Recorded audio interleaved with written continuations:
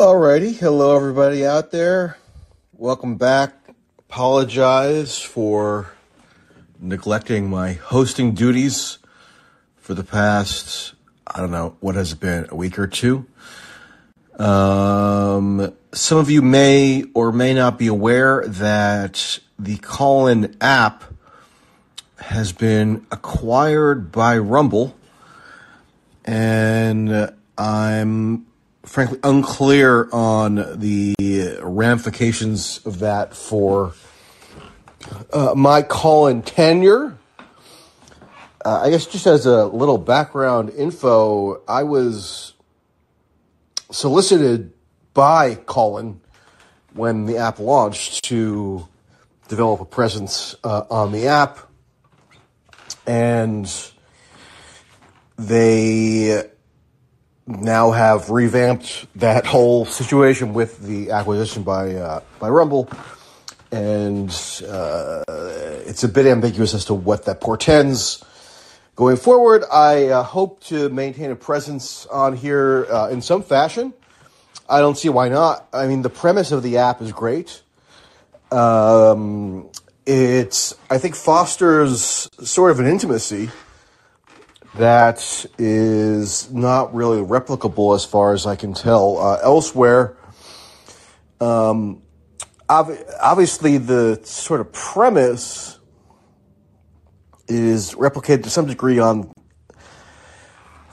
apps like Twitter Spaces, which I have participated in here and there when I get invited. Obviously, Twitter Spaces has a much bigger reach. I'm sort of curious what people think as to how Callin might be incorporated into Twitter Spaces or not. I'm not sure exactly. I know that the proprietor, or one of them, of Callin, David Sachs, is also one of Elon Musk's advisors at Twitter. So it seems like there should be some happy medium to be established between sort of the useful features of Callin and the more widespread amplification afforded by Twitter Spaces, but I'm not exactly sure how that will be facilitated, if at all. But regardless, here I am, and I have enjoyed Callin to the extent that I have been able to use it for the past about a year and a half. And just to be clear, I'm not announcing some sort of formal departure or anything like that. I'm just noting the ambiguity of the current status of Callin in terms of how it is interfacing with the people it had propositioned to become producers of, quote, content on the app. Now, that said, I did want to reflect or reminisce about one of the more epic Callin sessions I've ever had, which was, I believe, in February of this year, where I ended up on the app for like a manic 5-hour session that stretched literally into the morning. It was, I think I started it I had just gotten to Germany. And so I launched the Callin session at, I don't know, like 2 or 3 a.m. local time, because I wanted to match up with when Richard Hanania and I typically did it in American time. And the subject that most people wanted to discuss was this Rage Against the Machine, quote-unquote, anti-war rally that was being held in Washington, D.C. to coincide with the anniversary of the launch of the invasion of Ukraine. And not to relitigate the entire thing, I mean, people could actually go in the archive here in this app or on my show, gathering of quote-unquote experts, if they're interested in listening to that session or portions of it. But one of the main points that I had been trying to make, which seems to me glaringly obvious, but there were legions of people bending over backwards to deny or obfuscate, which is that the rally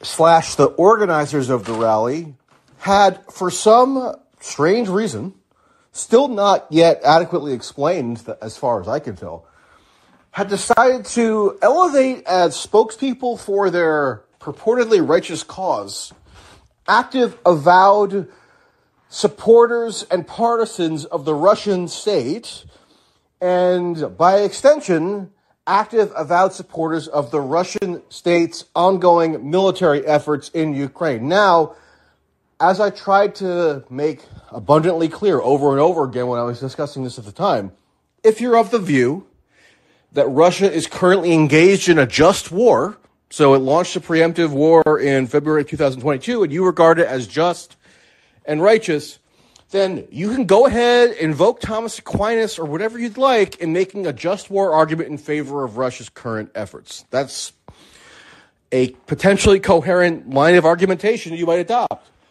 But it's just not in any cognizable sense an anti-war argument. It's a pro-war argument. You're fashioning an argument explicitly to justify what you believe as the righteousness of a certain war, okay?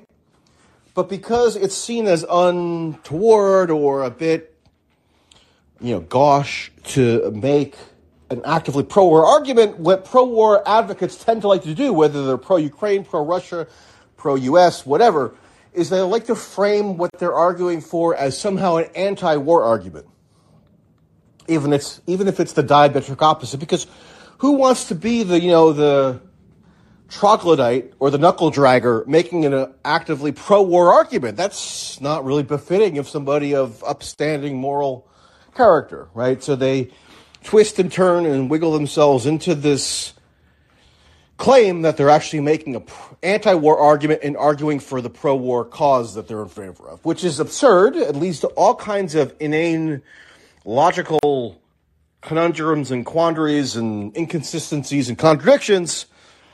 And I have to say that maybe just at a visceral level, or maybe this is a personal flaw of mine, but when I'm inundated with an overload of logical inconsistencies and quandaries and contradictions, I don't know, I guess I bristle.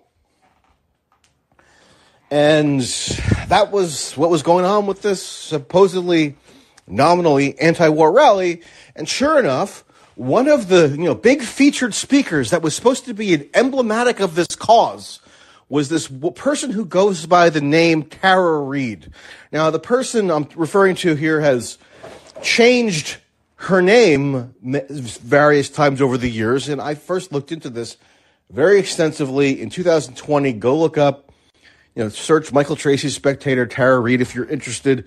I did a big magazine article on this, okay, for the Spectator magazine, I believe May of 2020, where I spoke to a lot of people. I did a bunch of original reporting on the claims that this person had come out with, that she was raped by Joe Biden, okay? Now, that's a fairly jarring claim. Did it have ample factual substantiation behind it? Did it line up factually with her references to this alleged incident throughout the years?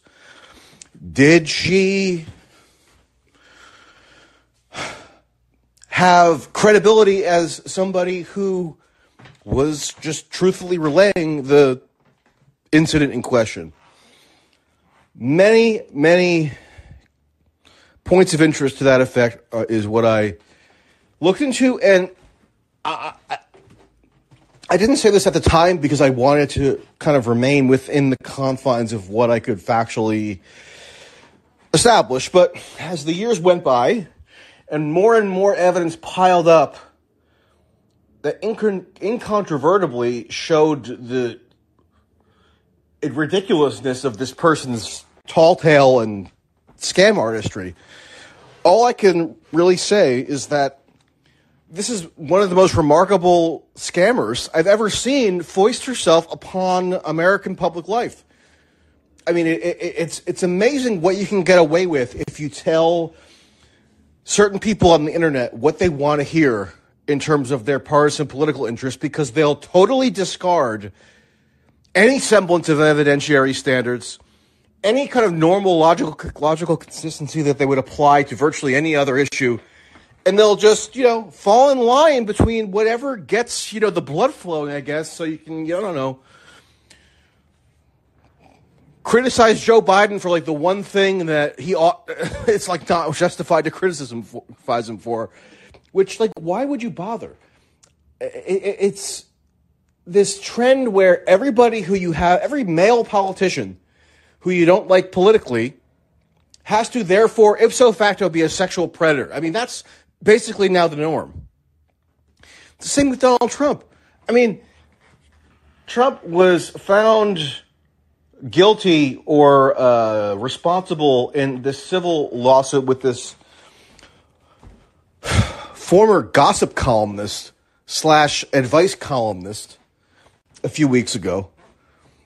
And nobody even looked into the details of this case because, I mean, I'm not going to get diverted into this tangent, but if you look at how the verdict sheet was constructed, meaning the verdict sheet that the jurors had to use in order to come to a finding as to whether E. Jean Carroll was vindicated in her claims against Trump, the chief claim that she had been making for years, which was in her book that she timed to coincide with Trump's reelection, and then she filed a lawsuit once New York State amended its statutes regarding statute of limitations for sexual assault claims. She was found to have not established, even by a preponderance of the evidence standard, so 51% in a civil context, she was found to have not established that Donald Trump had actually raped her when she claims that this occurred. And yet, the jury's finding was framed in popular media as evidence of Trump raping her. Or it was portrayed as this bombshell finding that Trump had, after all this time, no longer been able to get away with his long history of sexual predation. And the jury kind of gave him what was coming to him. It was the opposite finding. I mean, it was just amazing. It's amazing how easily manipulable this stuff is. And the Tara Reade situation was another manifestation of it, but it flattered the pre-existing biases of a different demographic. And I'm sorry to say, whatever demographic is flattered by this nonsense, I tend to not want to just credulously affirm. And so Tara Reade, as could have been very easily anticipated given her history of fraud and scamming, marshaled the platform that she had developed through the fake allegations she made against Biden into a quasi-political commentator or pundit, where all of a sudden, because she launched this fake allegation that had been credulously promoted by people who ought to have known better in 2020, who were trying to use it as a last-ditch effort to take down Joe Biden in the Democratic primary race, if you'll notice, they haven't really followed up on the allegation that they credulously promoted back then to, figure out if they can establish that, I don't know, is the president actually a rapist? They gave up on that, even though they claimed to have been so interested in that story for a time when it was politically expedient. But now Tara Reade, she doesn't even mention it that much anymore, and she became this quasi-political pundit. Which is just like one of the most brazen, if anything, she should have stayed in America, because I'm getting to the point here ultimately, which is that she just announced that she's defecting to Russia today with this ridiculous press conference in Russia with Russian state media, where she's now, she's appealing to Putin for citizenship in Russia, okay? And when I was first looking into this story, I didn't focus on her weird blog post where she's sexually fantasizing about Putin with his shirt off and so forth. Wasn't directly relevant to my reporting on the merits or lack thereof of her factual claims, okay? But it was always there in the background. But was I going to put that front and center? No, because who knows? It doesn't mean anything necessarily. But I was going to say that although she's now apparently defecting to Russia, supposedly on the grounds of her, quote, safety, which is part of this like victimhood thing that she uses to garner a public platform and has for decades, she's claiming that like she's somehow not safe in the United States. Well, okay, is there any evidence that you're not safe in the United States? I would like to see it. She doesn't present any. She just, continues weaving this web of salacious claims, and interested audiences gobble it right up. And one of the interested audiences happens to be the Russian state propaganda apparatus. Now, look, I'm the last person to go around exaggerating the influence of the Russian state propaganda apparatus, okay? I spent years, literally years, pushing back against exaggerated histrionics regarding the supposedly world-altering influence of the Russian state propaganda apparatus, particularly on United States political affairs, and how that gets manipulated and leveraged to advance certain political interests domestically. So again, I'm the last person to exaggerate the influence of this apparatus. But I also am not going to somehow, therefore, pretend it doesn't exist, or like there's no such thing as Russian state media, because there is, with the irony being that it's incredibly feckless and ineffectual, given that they've had to resort to elevating somebody as self-evidently absurd as this person who goes by the moniker Tara Reid, which, by the way, is not her legal name.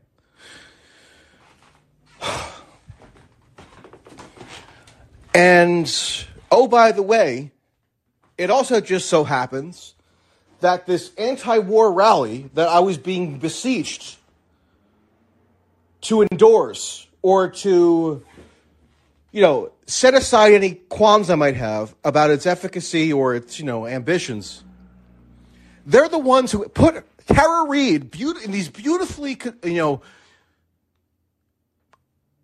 constructed promotional materials. They're the ones who put her front and center as an emblem of the cause. And my point at the time was, and people will remember this if they're in the room, and they listened to it at the time or saw what I had, tweeted or whatever. Why would you elevate the handful of people with any political or media stature in the U.S. who actually are avowed partisans of the Russian war effort? Why would you elevate them as the faces of this anti-war movement, quote unquote, when the critique of anybody who makes similar arguments or related arguments about U.S. foreign policy is automatically accused speciously and scurrilously of just being a stooge of the Russian state? Why would you then elevate the handful of people who actually are avowed partisans of the Russian state? Because you want to vindicate the criticism? It's hard to understand the rationale for why the organizers of this rally and the defenders of it could have rationalized this strategic choice. If you had asked me to come up with a plan to discredit whatever anti-war cause does exist in the U.S., I couldn't have given you a better plan than what actually the so-called anti-war movement ended up doing. And now, and I got pilloried by all these people who were trying to argue against my position on this by saying, I was a DNC stooge, I was a CIA stooge, I was a pawn of the military-industrial complex, was compromised in some fashion, who knows exactly by what method.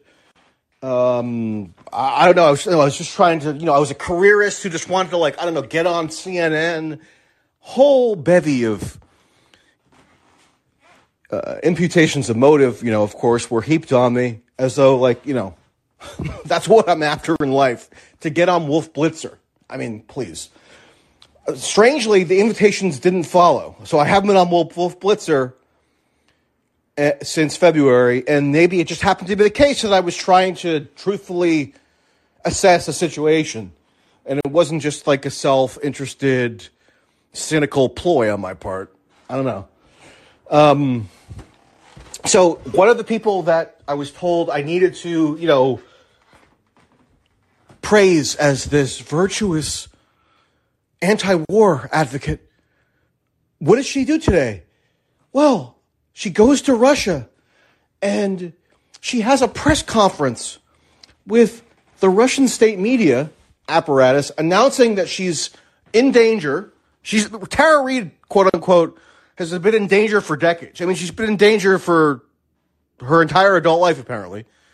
Whether it was the ex-husband. I mean, I don't even want to get into the personal stuff because it's too... I mean, it almost makes you look bad just by association if you discuss it at any length.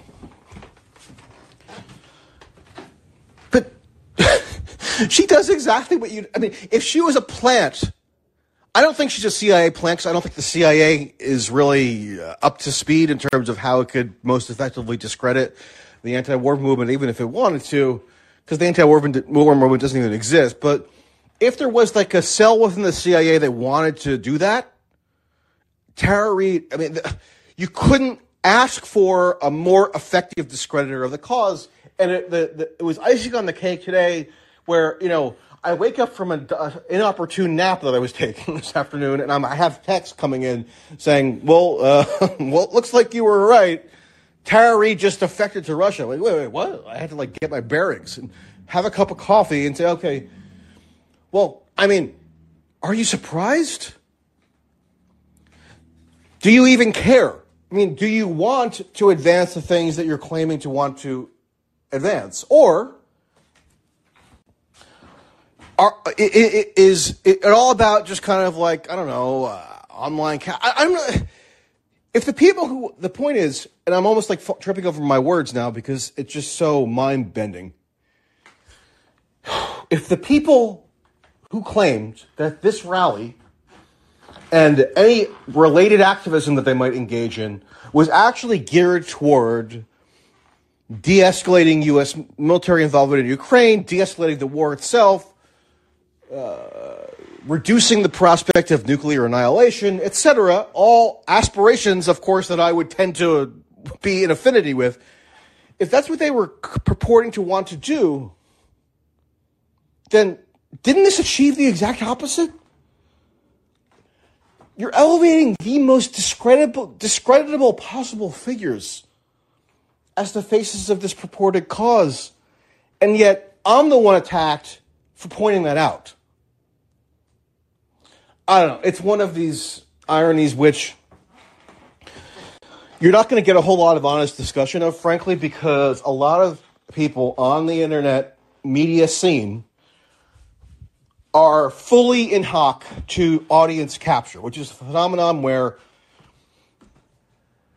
it becomes sort of cognitively ingrained in people who produce content to not want to contradict the biases of the people in their audience because that's an algorithmic disadvantage.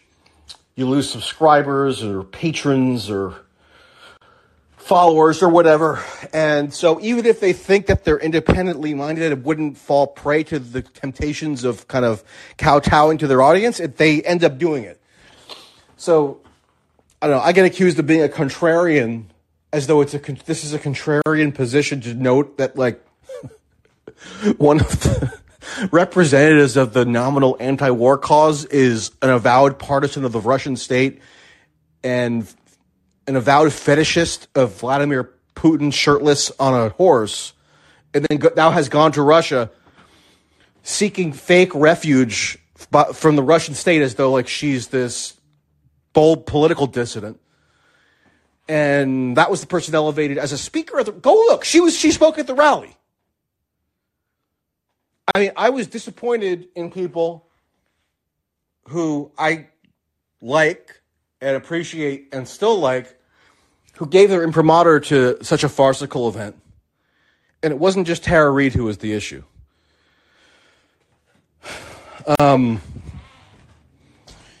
And,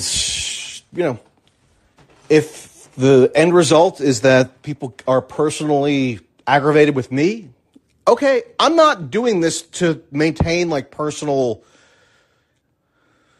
friendships with people who, even if I might establish some incidentally, that's not my driving purpose here. I mean, allowing that to supersede all else in your political, journalistic dealings, it's just a recipe for self-inflicted disaster. And so I'm going to do what I can to avoid that.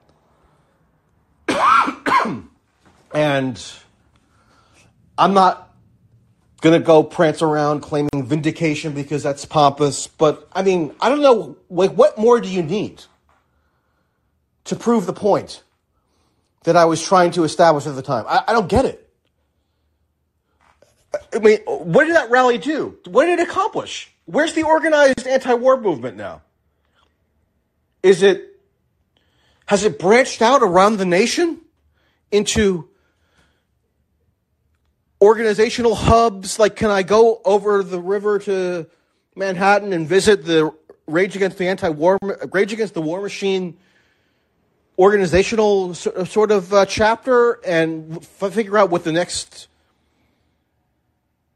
meeting is? Or it was a one-off social media event populated largely by social media fabulists, as well as a couple of people who I actually do think still have credibility and still do, but made an error in associating themselves with such an asinine event. And it really does not speak well of their discernment, I have to say. Doesn't mean they're discredited for life. But, I do think that the political discernment of politicians and journalists and others who might participate in something like this is warranting of scrutiny. And I don't know. Do you see any change in the political trajectory here? I sure don't. It seems like the escalation continues apace, almost to the point where it feels like I'm repetitive and tedious every time I discuss it because it's always the same pattern. If anything, the self-inflicted tarnishment of the so-called anti-war rally or movement, I don't know, it did nothing but accelerate the process because it showed how feckless and ineffectual and clownish the supposed opposition actually is. So why would the opposition have any leverage to change that policy trajectory if they're such discredited clowns? I mean, come on. This is simple. And I don't know. I'm not happy about it, but I'm not happy about a lot of stuff in life, and yet I'm just going to try to be as accurate and truthful as I can about it. So, well, if anybody out there is interested in telling me where I'm wrong, come on up, because I'm sure there might be somewhere where I've erred. Hello, BK. Hi there. Hey. Yeah, back when I was brave enough to go to anti-war protests. There were, especially the anti-Iraq war protests in LA in 2003. There were so many people there. And so many people that spoke. So many people who had really insane, shady pasts in LA, who have worked with pedophiles, probably, right? It's LA. I'm not going to walk around an anti-war protest and be like, "Excuse me, are you against all wars? If you're not against all wars ever, I don't want to be at this protest." Well, hold on, BK, let me interrupt you. Were any of the people at the LA anti-war rally, were they in favor of the Iraq war? Because that's what was going on with this supposedly anti-Ukraine war rally. It was people who were in favor of the war who were elevated as representatives of the cause. So if you were in LA and they had like Paul Wolfowitz speaking in favor of the invasion of Iraq, then it would be analogous. Otherwise, like, I'm not saying that you got to go around and scrutinize the personal histories of everybody who participates in the anti-war rally. That's not the point.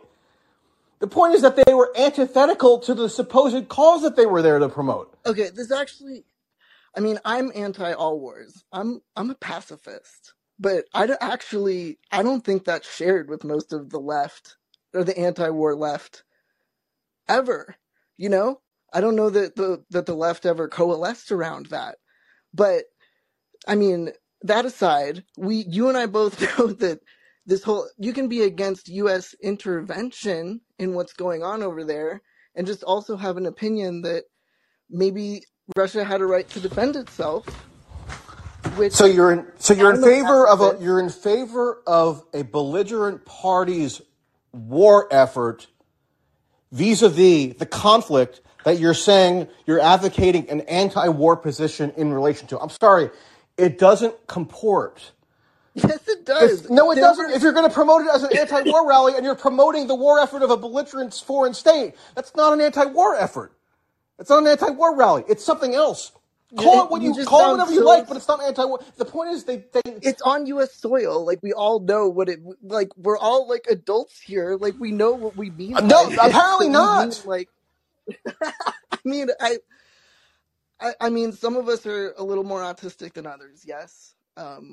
But like, and like I want to ask, but I know you don't want to go down the tunnel with the Tara Reid thing, but wasn't there a call? Okay, yes, there was. Let me address the call to CNN, because people bring that up. They're saying, "Oh, Larry King got a phone call from her mother in 1991. Therefore, the story was totally legit." Okay, it's not. It's that it's more legit than I'll address it. The Trump allegation. And the what allegation? That the mainstream media, the one you referred to earlier, I forget her name, the woman from New York, that won the settlement. Or not E. Jean Carroll. Yeah, well, sure. Yeah. But if that's your bar, I mean, it's not a very high bar to clear. And also, I think it's less legitimate, frankly, and I take no pleasure in saying that. Agreed. I mean, I think that Tara Reid is less legitimate than E. Jean Carroll, even though I think E. Jean Carroll is also confabulated. Ryan Grim, anybody know? Does that name ring a bell? He's the one who supposedly broke this big bombshell story of Tara Reid's mother calling into Larry King. And if you'll notice, he hasn't followed up on that since May of 2020. Like, where's this big blockbuster story that Ryan Grim exclusively had that the president is a rapist? Like, don't you think he would, like, be very diligent in following up on that? And yet he just forgot it ever happened. Odd. This is in the Spectator article that I did, very lengthy and detailed. Google it if you're curious. Go and listen to what is actually said in the Larry King phone call, okay? Okay, I just thought of an Okay. No. Let me address it because people have asked me about it. It's a woman who I do think is almost certainly Tara Reid's mother calling in and saying her daughter had problems at the Senate office at the office of a prominent senator, okay? Not that her daughter was sexually assaulted by the senator, but she had workplace problems. And the Larry King show happened to be a segment on workplace issues in Congress. And this was a few days, coincidentally, after Tara Reid, under her former name, was terminated from Biden's office, where she worked as a mail room clerk. Okay? It doesn't say anything about Tara Reid having been sexually assaulted or even harassed. And if anything, the mother says she doesn't even want to be specific about the senator because she doesn't want to impugn the senator because nothing happened that the senator actually did. So, yeah, Tara Reid got fired from Joe Biden's office because she couldn't sort the mail in 1991, and suddenly, somehow, that got parlayed into a decades-long, tall tale about how she got raped in broad daylight in the Senate corridor in the middle of a workday by Joe Biden for the first and only time, apparently, in Biden's entire career or life. And that's the big evidence people think shows that it was correct. No, there's nothing corroborating about it. People found fake, and also, by the way, part of the reporting that I did was that Tara Reid at the time, because until March of 2020, Tara Reid, if you actually look at what she said about the incident, went out of her way to clarify that Biden didn't do anything to her. She went out of her way to disclaim that she was accusing Biden of sexual assault, and then it was claimed that, oh, well, trauma victims, they suppress that information and they come out with it. Tara Reid was supposedly an authority, a national authority on sexual assault. Okay, she was brought to testify in court and throw people in prison for sexual assault-related offenses. By the way, she fabricated her credentials, so Monterey County, California had to modify the sentences of people that Tara Reid got thrown into prison. But Tara Reid somehow she all of a sudden remembered this thing that she said had never happened until May of 2020, when all these like Bernie media people started to surround her and use her as a last-ditch effort to prevent Biden from getting the nomination. That's what happened. So sorry, I'm yelling into the phone. It's ridiculous. Okay, let me just ask you this last quick thing, and then I'll hang up because I want to hear from Jenny. But wouldn't you agree that, especially at this point in 2023, the but-for cause of the continued war in Ukraine is U.S. involvement? Like, if we weren't funding Ukraine, the war would have been over a year ago. So you can still be just against the U.S. being involved and still think of yourself as anti-war. And that's you can think. I mean, you can think of yourself as the man on the moon, too. I mean, no, you can't think of yourself as anti-war if your desired end result is for the successful military conquest by Russia of Ukraine. That is not an anti-war aspiration. It feels like it's just because Michael says so. Like that's the it's because Michael. So if somebody says I desire the military conquest by Russia of Ukraine, it's just because Michael says so. That's not an anti-war aspiration. It seems like it because not Michael says so. Mr. Logic says so. But if you're as an American, like I'm not going to go protest. As an American, I can and do almost daily except on the rare occasions when I get diverted into this crap. I always do critique U.S. foreign policy 99% of the time. Then the 1% of the time where I'm being beckoned to support Russia's military conquest of Ukraine, I say, wait, hold on a second.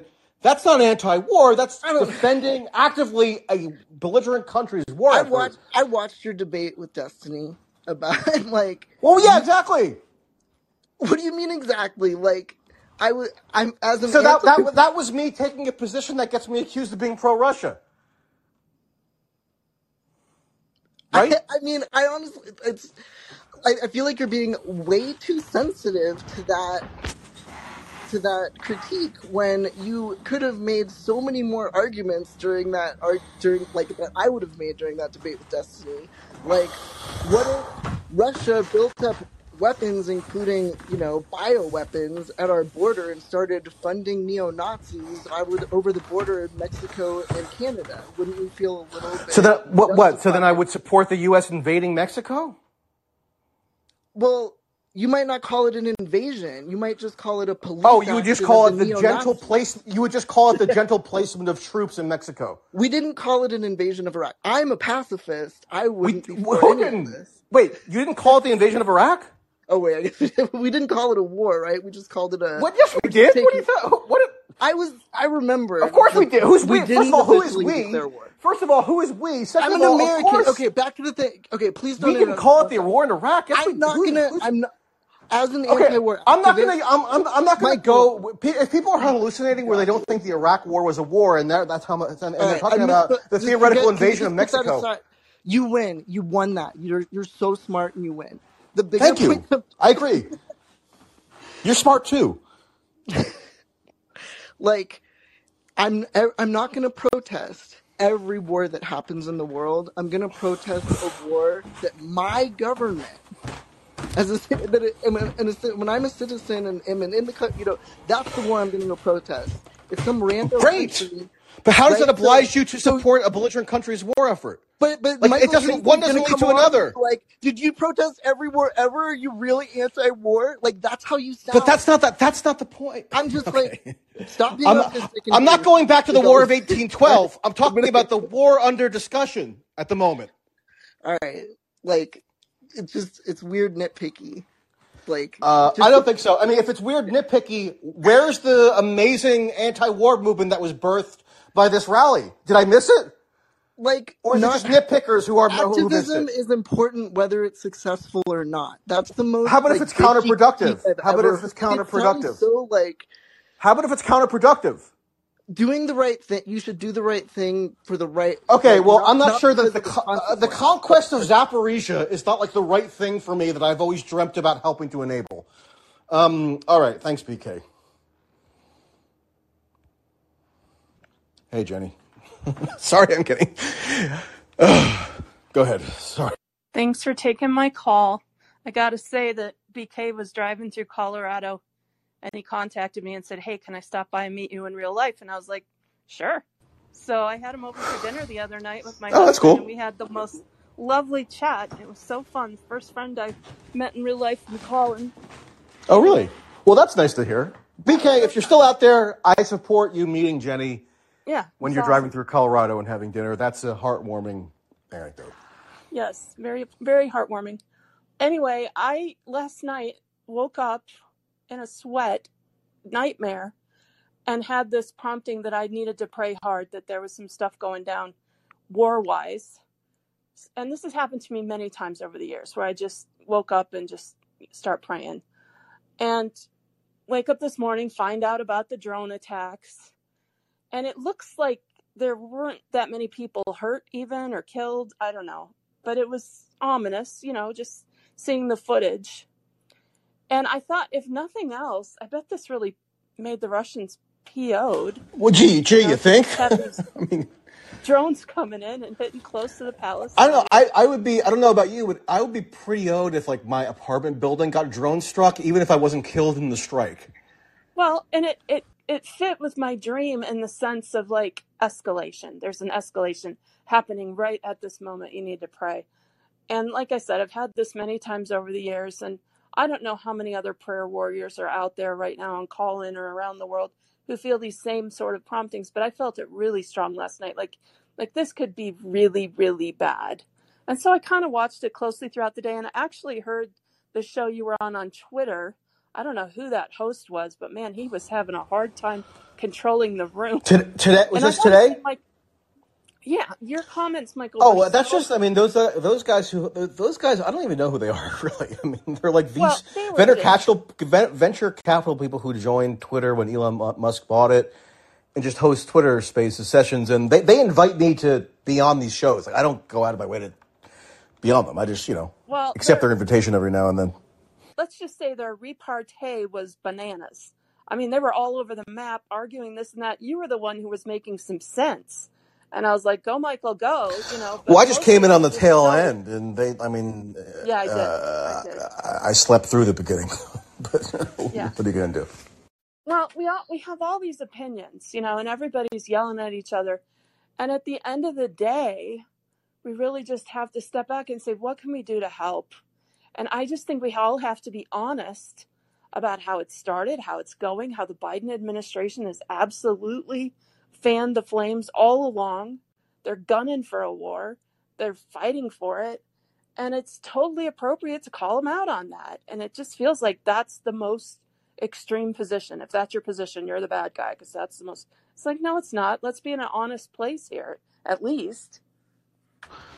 Well, I mean, I agree, and that's the mentality that I take toward pretty much everything, however ancillarily associated it is with this issue, or any issue. I mean, all I can really do, I'm not an activist per se in that I don't have a mass movement behind me. I'm not politically maneuvering. I don't have state power to wield. Like all I can really do is try to be as truthful and accurate as I can about what I'm observing and reporting on or what have you. So I took that approach with the fake anti-war rally. I take it with the Biden administration being engaged in systematic deceit as to Ukraine policy. I'm taking it now with DeSantis and Trump. I mean, I'm trying to do it with everything, and people think that it means that I have to have some corrupt motive. If this comes across as defensive, so be it. No, But all I'm trying to say is this is like my honest view. Yeah, when everybody hates you left and right, and I think you're probably the one who's the most hated from both the right and the left of all the journalists I can see. That means you're doing your job. This is what you're supposed to do. I mean, sometimes people will say that their basic point is that if you're enough of an asshole and everybody hates you, that somehow means you're necessarily correct. I don't know that necessarily means I'm correct about anything, but hopefully it does indicate that I'm not really interested in catering to anyone. No, I mean, it doesn't mean that I'm right on the merits in every instance. But like, if there's a faction of online, supporters that you never agree with at all, then I don't know. Are you kowtowing, even if it's subconscious? I think that does often tend to be the case. Well, history is going to be very kind to your position. That's what I think. And I've been watching all these people run from Twitter now that Elon's in charge, and they've all moved over to Substack, and they've started their Substacks, and they're all virtue signaling to each other how they're above the hoi polloi that have showed up on Twitter. And, I don't know who they think is going to read their 10,000 word essays and newsletters that are so boring I want to gouge my eyes out. But I would much rather listen to somebody like you, who I think is just calling it straight. And, at the end of the day, that's what I want from a journalist. I want somebody who's just going to call it like they see it and be humble enough to say, hey, if I get something wrong, I'll admit it. Yeah, I've always tried to do that. Even when the invasion of Ukraine started and people were telling me I was wrong because the claim was that I predicted that it wouldn't happen, even though I never did that. Richard Hanani actually did make that prediction. Yeah, where the heck is Richard? He started some show over on Substack. I listened to it for a little bit. It's called Clown Car or something. It wasn't very good, I didn't think, but okay. I'm not even sure what he's. I mean, Richard is Richard. That's basically what I can say. He's just doing a podcast with some woman, so I wondered if he was. Who's the woman? I don't even know. I'd never heard of her, and I didn't recall her name. Is it his wife? I don't know. Okay. He said she was a conservative journalist, so I don't think so. All right. I'll look into what he's even up to. I don't know, despite having done, dozens of episodes on here with him. All right, Jenny. Point taken. Thanks as always. And let's go to Andrew. Keep being you, Michael. Appreciate it. You too. And now Andrew's going to take me to the woodshed. All right, have at it, Andrew. I'm ready. I'm here to aggrieve you, like you would like to aggrieve your audience. Yes. Go ahead. We could agree. I'm lying prostrate on the floor right now. Okay, good. I hope you're well sweated and lubricated and everything's ready. I think we can both agree that neither Biden nor DeSantis have agreed to an immediate ceasefire. That's a fair statement, right? They've never for one, Biden has obviously rejected the entire concept of the ceasefire. We could just say the establishment as a whole has rejected it. Well, I mean, DeSantis hasn't said anything really about the ceasefire, but he's wouldn't seem to be pro ceasefire. He hasn't said anything. I think their positions are essentially indistinguishable. And Biden actually has, if you look at, people don't even bother looking at what he said because they don't think that he's mentally competent or whatever, but he has said, and so have members of the Biden administration, that they, in theory, want some sort of diplomatic settlement. Biden even said on the anniversary of the war in February that the whole idea is that Ukraine ought to be given enough of a military advantage that they'll be given leverage at the, quote, negotiating table. Yeah, and that's essentially the same as what DeSantis has said, although they use different emphases to kind of make partisan gestures and give partisan signifiers that distract from the underlying position substantively. Yeah, I agree with pretty much all of that. I just want to draw a distinction between a settlement, a settlement and a ceasefire. because we've had ceasefires with Minsk. I'm sure you're familiar, and that's not a settlement Right. in a sense that Well, a I think ceasefire is more a type of settlement. people would. It's a I would say it's it depends on the conflict, right? And that's part of the, I guess you'd say, like, cosmic drift of this. Is this going to head towards like a North Korea South Korea thing? Because I think that's maybe what the West wants, Well, no, they and want then regime change, which but we've been over. okay, yeah, but when you say they want regime change in North Korea too, right? That's not mutually exclusive. Well, I mean, they're not actively They're not funding mutually a exclusive at war all. effort to achieve No, because regime change in North Korea. but my point is that a settlement would seem to imply long-term peace, whereas a ceasefire, unless it's like in a rare condition, the only reason I brought up Korea was because it's allegedly a ceasefire where the war isn't settled. But most people would interpret a ceasefire to mean a short-term arrangement, probably, I think or at least the terms are fungible and interchangeable enough that they okay, could both they mean a mean the variety same of thing. different things. Yeah. Okay, well, the only candidate that's in the mainstream that has said that they wanted a end to hostilities, I believe, are Trump, who said, right, in the immediate term, not just like, well, there's some kind of eventual end date and we want a settlement based on conditions we know that we'll never have Russia agree to unless we basically defeat them militarily. That's the unspoken premise, right? They hide all this behind this. Yeah, we want a settlement. Of course, everyone wants a settlement, but we want it on our terms. And these terms just so happen to be things Russia will never accept until they're defeated militarily, right? I mean, these are things that are like, we're going to have Crimea taken back, right? Well, yeah, And even Ukraine itself will claim, like Zelensky will claim, of course, we also want a settlement, and here are our conditions for the settlement, and it's this quote unquote Ukraine sort of peace initiative, I think they call it, which is very impressively euphemistic, where they give all the criteria for their settlement, and it includes, the restoration of entire territorial control.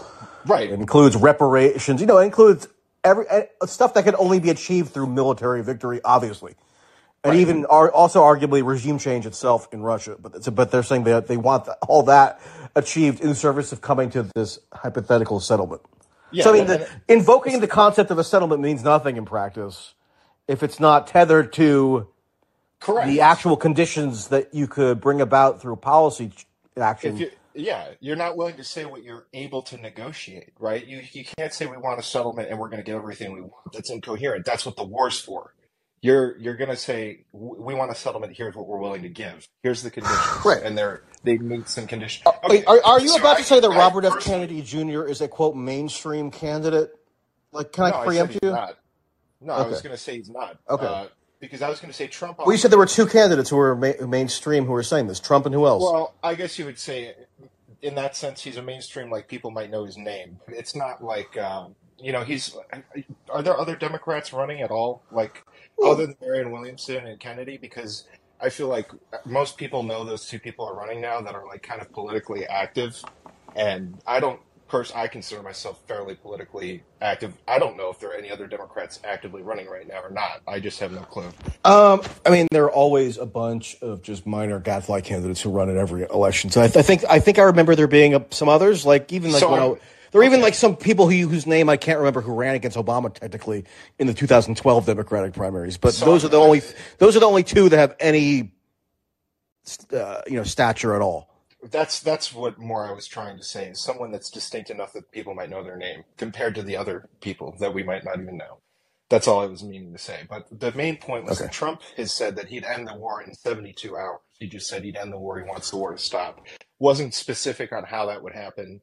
But have you Well, ever yeah, I heard mean, I think anything Trump's beyond that? blowing hot air as well. I mean, Well, but that's what he said, right? No, I Trump agree. rather than I did differentiate Trump and DeSantis from the standpoint of Trump at least claiming that he would Yes. initiate immediate negotiations, which would require a policy shift substantively if he were to take office January 20th, 2025, right? Correct. Whereas DeSantis is committing himself to nothing.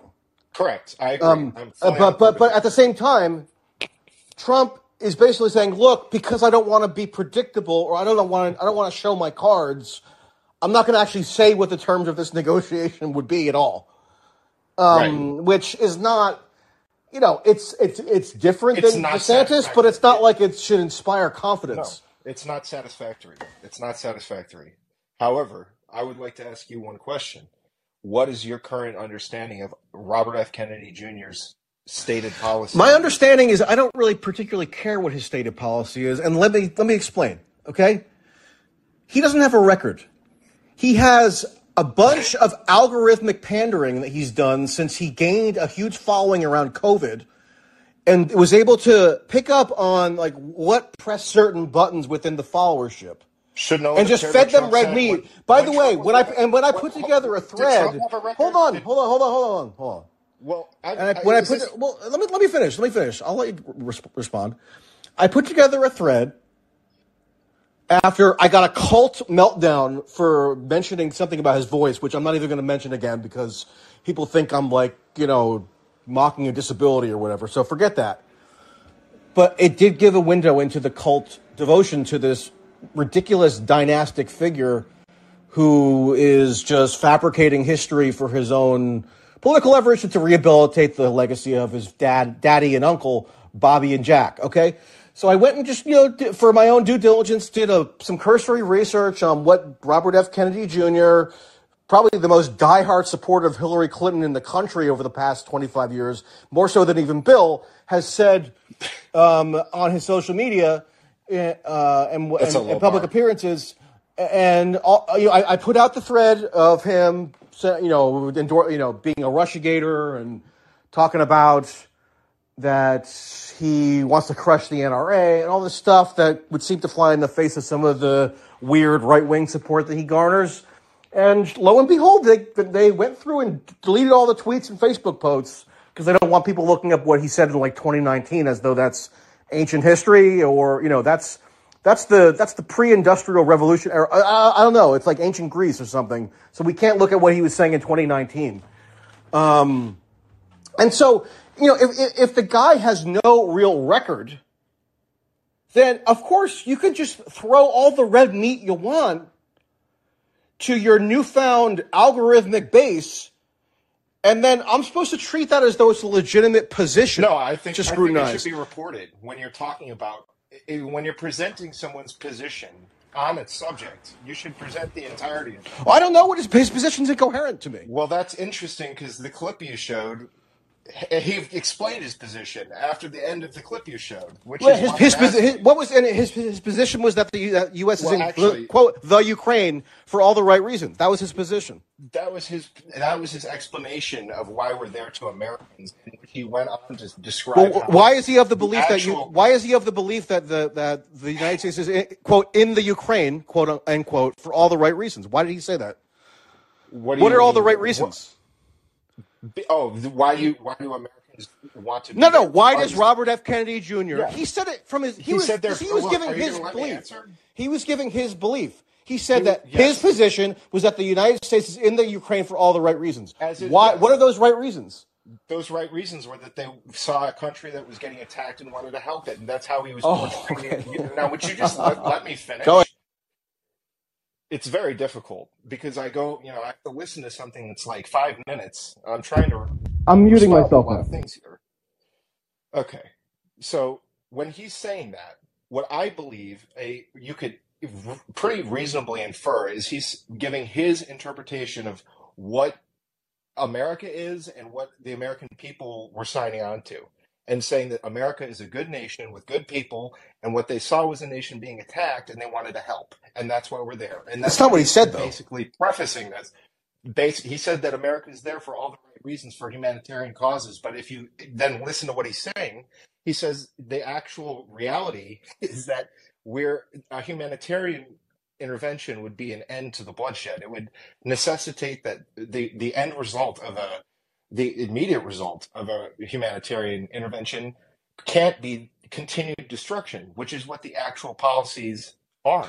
That's what they're leading to, which is basically your point that you've been repeating. Yeah, no, I think that is his ultimate point. I do think he's incoherent in that he gives this preface where Okay, he's that's boasting fine. about his son, machine gunning down Russians in Kharkiv and doing this like throat clearing, prelude to his ultimate position, which I don't deny, and he said it a number of times now, is starkly different from Joe Biden. I just think that I think it's a pander. I mean, I think it has no connection to any established record that he's ever evinced throughout his 60, 70 years in public life.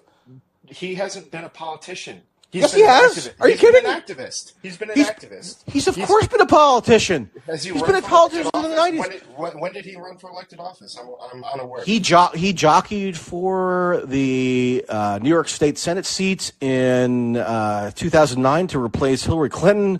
Why do you think he was bending over backwards at every possible opportunity to endorse Hillary Clinton? Because he had no political aspirations? He just loved Hillary Clinton that much. He was just so passionate about Hillary. Could we also make nothing then? When Trump was running, we basically just shouldn't have listened to him because he didn't have a record the first time, basically, is what I was getting at. Well, no, I'm not saying we shouldn't have listened to him. Some discernment should have been used to evaluate Trump. Well, if you were just calling for discernment, that would be one thing. That's what I'm calling for. But I would think it would be more appropriate to show the entire context of his statement. Why do I have to post an entire 2-hour speech instead of an excerpt from a speech? 2 hours. It's 5 minutes. It's 5 minutes. It's not 2 hours. It's a ridiculous conflation. Okay, so I can't. So you can't quote a politician? Of course, you can quote a politician. How smart? I didn't put the words in his mouth. He said them. I'm not alleging you did that. I'm so saying why did he? When the critical context and painting a view of Kennedy. Because I think the whole conceit of the campaign is generally fraudulent. So rather than buttering him up like every other podcaster who wants to bring him on and kiss his ass and do this JFK assassination, choose your own adventure nonsense. I'm pointing out some of what I see as the flaws in the fraudulence of the whole conceit. Yes, that's my approach. You can't do that without showing. Why not? Why can't I? I'm saying you're apparently physically incapable of that because you didn't. You decided it's better not to show the full context and say, "Hey, this is contradictory. He's wishy-washy." You, for whatever reason, I just don't think that. I'm giving you the reasons. It's a little. Sly, I'll say, to just basically... Oh, yeah, sly. So I'm sorry, you have to just rely on the 10,000 other online bullshit peddlers who kiss the guy's ass and think that he's combating the deep state because he gives this fake version of history through Uncle Jack and Daddy Bobby. I mean, it's the most bizarre, infantile campaign. It's actually, Andrew, I'm actually not joking or trying to be sly or trying to be condescending when I say I actually think it's the most insulting political campaign I've ever seen. And here's why. Because although other campaigns are very insulting in their own special way, this one has a special insulting quality because it's being force-fed to me as something I should jettison my critical faculties to support because it supposedly lines up with what I think. Like it's the same reason why I had to jettison my critical faculties and celebrate the majesty of Tara Reid. Remember that episode as the face of the anti-war movement. I have nothing to do with Tara Reid. She's blocked. Well, I mean, I remember you enthusiastically defending the fake anti-war rally in February that she was the emblem of. Am I wrong? We've gone over this. Well, I mean, so what do you think of her defecting to Russia? I don't care because she's irrelevant. You don't care? You cared when we had a 3-hour discussion about it in February. I didn't care about Tara Reid. I said that she shouldn't have been there, and that it's completely fair to criticize her participation. Apparently, you're misremembering the conversation. I'll go back and listen to it. Go ahead, because I told you that I personally don't have anything for Tara Reid, and I'm pretty sure I even said that I would have had discernment, and I don't understand. I think I even asked, why was she there? What does she have to do with Russia? I think those were my exact words. But getting back to the main central theme here about your positioning on this Kennedy thing. It's not positioning. It's not positioning. Yeah, okay. You're saying you're implying that I'm asking you to butter him up and all this ridiculous shit. Well, not you. No, I'm not saying that you're trying to butter him up. I'm saying that every bit of coverage I see of him from people in the quote alt media, the same ones who puffed up like fakery like Tara Reid peddled for years. They don't use any critical reasoning at all to evaluate the candidacy. Kim Iverson, Dave Smith. I'm sorry to say, but Jimmy Dore, who I like and I'm personally friendly with. It's the same routine always with these people where anybody who comes on the show with them all of a sudden now, it's like they're now that they're these giant promoters of the Kennedy dynasty. Are you kidding me? I'm not criticizing them. I'm not talking to them. I could criticize them for that, but I'm talking to you, and you're talking to me. Okay, let's talk to me then. I'm saying, is it more... you're talking about being fair to him. Being critical is fair. I think being critical is fair. I don't expect you to gloss over his imperfections. I would expect fairness. I would expect totality. And in my opinion, it's a pretty simple question. Is it more fair to judge or put out a statement about a politician on a topic when it's 1 minute on a speech? Yes, it's 2 hours, but that segment on the topic is like 6 minutes. Is it more critically fair to show 1 minute or the whole 5-6 minute context if you're going to make a critical judgment, or does it so Andrew, let's say that I wanted to hone in on two particular statements that he made. I'm not purporting to represent the entire body of thought that he's articulated vis-a-vis Ukraine, but rather two particular statements that would seem to contradict the popular understanding of him. I didn't maliciously edit the statements. I didn't fabricate the footage. I simply excerpted about 1 minute and 6 seconds of the 2-hour speech. And I happened to highlight the portion where he elicits rousing applause from the assembled crowd at his campaign announcement speech for his pride in his son gunning down Russians in Kharkiv, who, by the way, he apparently paid for the credit card bills of the son to be able to get the machinery to carry out that mission, which is nobody asks him about it, because every time I see him on a podcast, it's just, look, the deep state killed my uncle. I mean, give me a freaking break. We know he had access to the records, right? That's what we know. He admitted to having access to the records. Okay, so let somebody ask him. I would love to ask him to clarify that. Yeah, I think you would give him a good interview.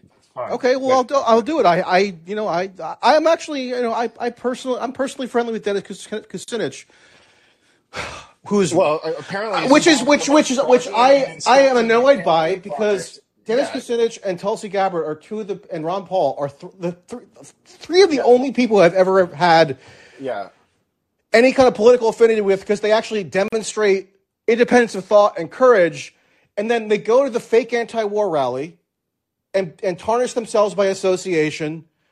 And now Dennis Kucinich is running what I perceive to be a fraudulent candidacy. Even so, I would treat, in any prospective interview with him, RFK Jr., with fairness. I didn't make up a quote.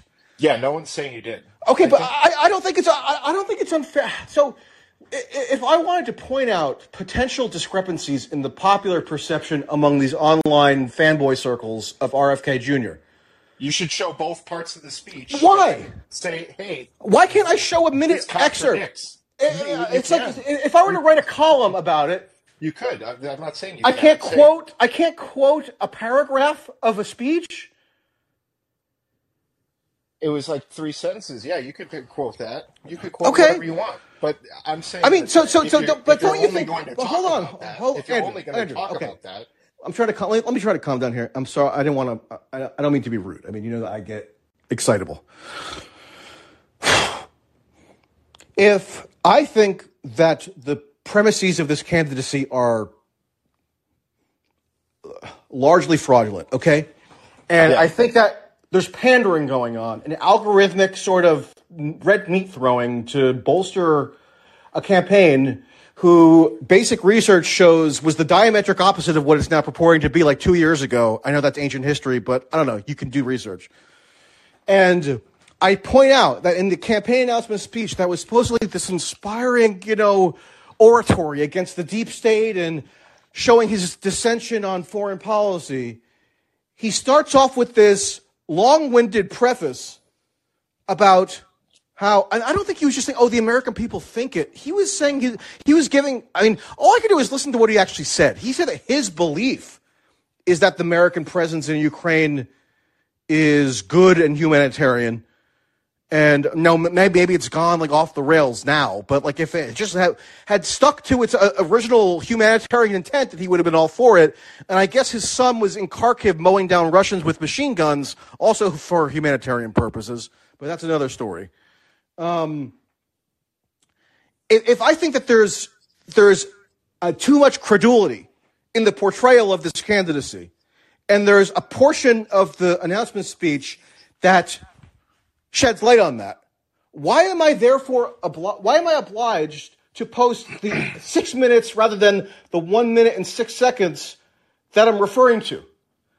I mean, I didn't need to post the clip at all. I could have just written out the transcript. Quoted it. Yeah, you can just quote it. Well, right. So would it have been journalistically invalid for me to quote the text? I think it would have been more journalistically, I don't want to say ethical, but maybe like thorough to quote the whole text, because the response you got was pretty clearly a focus. Well, I mean, because there's lots of cultists who are valorizing this phony candidacy, which is I'm now very well aware of. So I'm not surprised. That's what you get online. If you use even if it wasn't the whole clip, you could have even just found 3 different sentences where he appears to contradict what he just said, and so you could even use that to believe there's Andrew, in a vacuum, if somebody came up, gave a speech, whatever the full context, and said, I want to say that the reasons for the U.S. presence in Ukraine are good and humanitarian, or I'm paraphrasing, whatever he said, whatever the exact quote was, would your immediate instinct be to bend over backwards to say, oh, it's actually building up to a broader... I mean, if I said that... Well, he's running a political campaign. Well, exactly. He's a bullshitter. That's the point. Well, my point is that his actual... Why is he going through and deleting all his old tweets? Again, the same reason. He's running Okay, so if he's a bullshitter... Then why are people treating him like a personal friend? I mean, the Kennedy dynasty? Really? Because they hope they first of all, they see... I even did a debate with this guy, Aaron Good, who I didn't even know this, but apparently had him on his podcast and is one of these cheerleaders. And, it's promoting this fake version of history of the John F. Kennedy administration. I mean, it's not even just about the historical falsity of what's being told as to the record of the Kennedy administration, which was 60 freaking years ago. It's how it's being now leveraged to put forth a faulty conception of the, quote, deep state and of U.S. foreign policy that does nothing to actually strengthen the critique. It promotes a paranoid, hallucinatory, false vision of that critique and is flatly counterproductive, just like the fake anti-war rally was, which I think I've now, that's my position. It's not because I have some ulterior motive. That's what I actually think. Well, I didn't say you did. No, I'm not saying that you said it. But, I'm just trying to clarify because, why, I just have, a random vendetta against the guy. I mean, why would that be the case? Maybe it's actually a substantive critique. Okay. Well, I was. Well, I'm sweating and writhing on the floor. Yeah. Go ahead.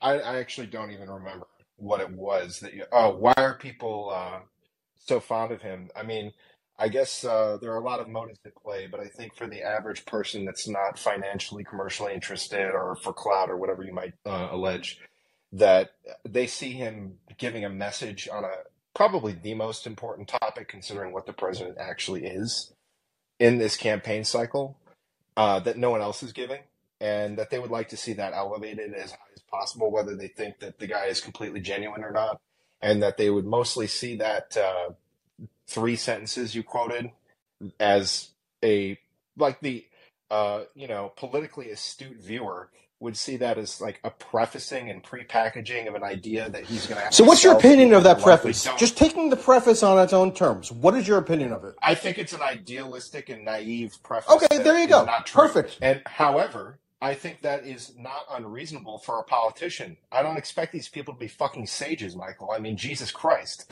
Well, who do you think? The cult followers seem to think he's a sage. The cult followers seem to think that he's this horse whisperer telling all the secrets about the deep state that go back to when Uncle Jack was in office. Well, that shows you the mood of the country, doesn't it? And if the mood of the country is being push in a more paranoid, hallucinatory direction that is antithetical to the kind of rational critique needed, then I think that should be pointed out rather than saying, oh, what do you expect? The politician is not going to be a sage. I'm not expecting anybody to be a sage, but I'm also not going to tolerate being foisted with bullshit and being lectured to appreciate that bullshit. But that's the cultists you're talking about. I'm talking about the campaign. The campaign is not feeling that paranoia at all. In fact, what I'm telling you is that they're trying to... No, he absolutely is.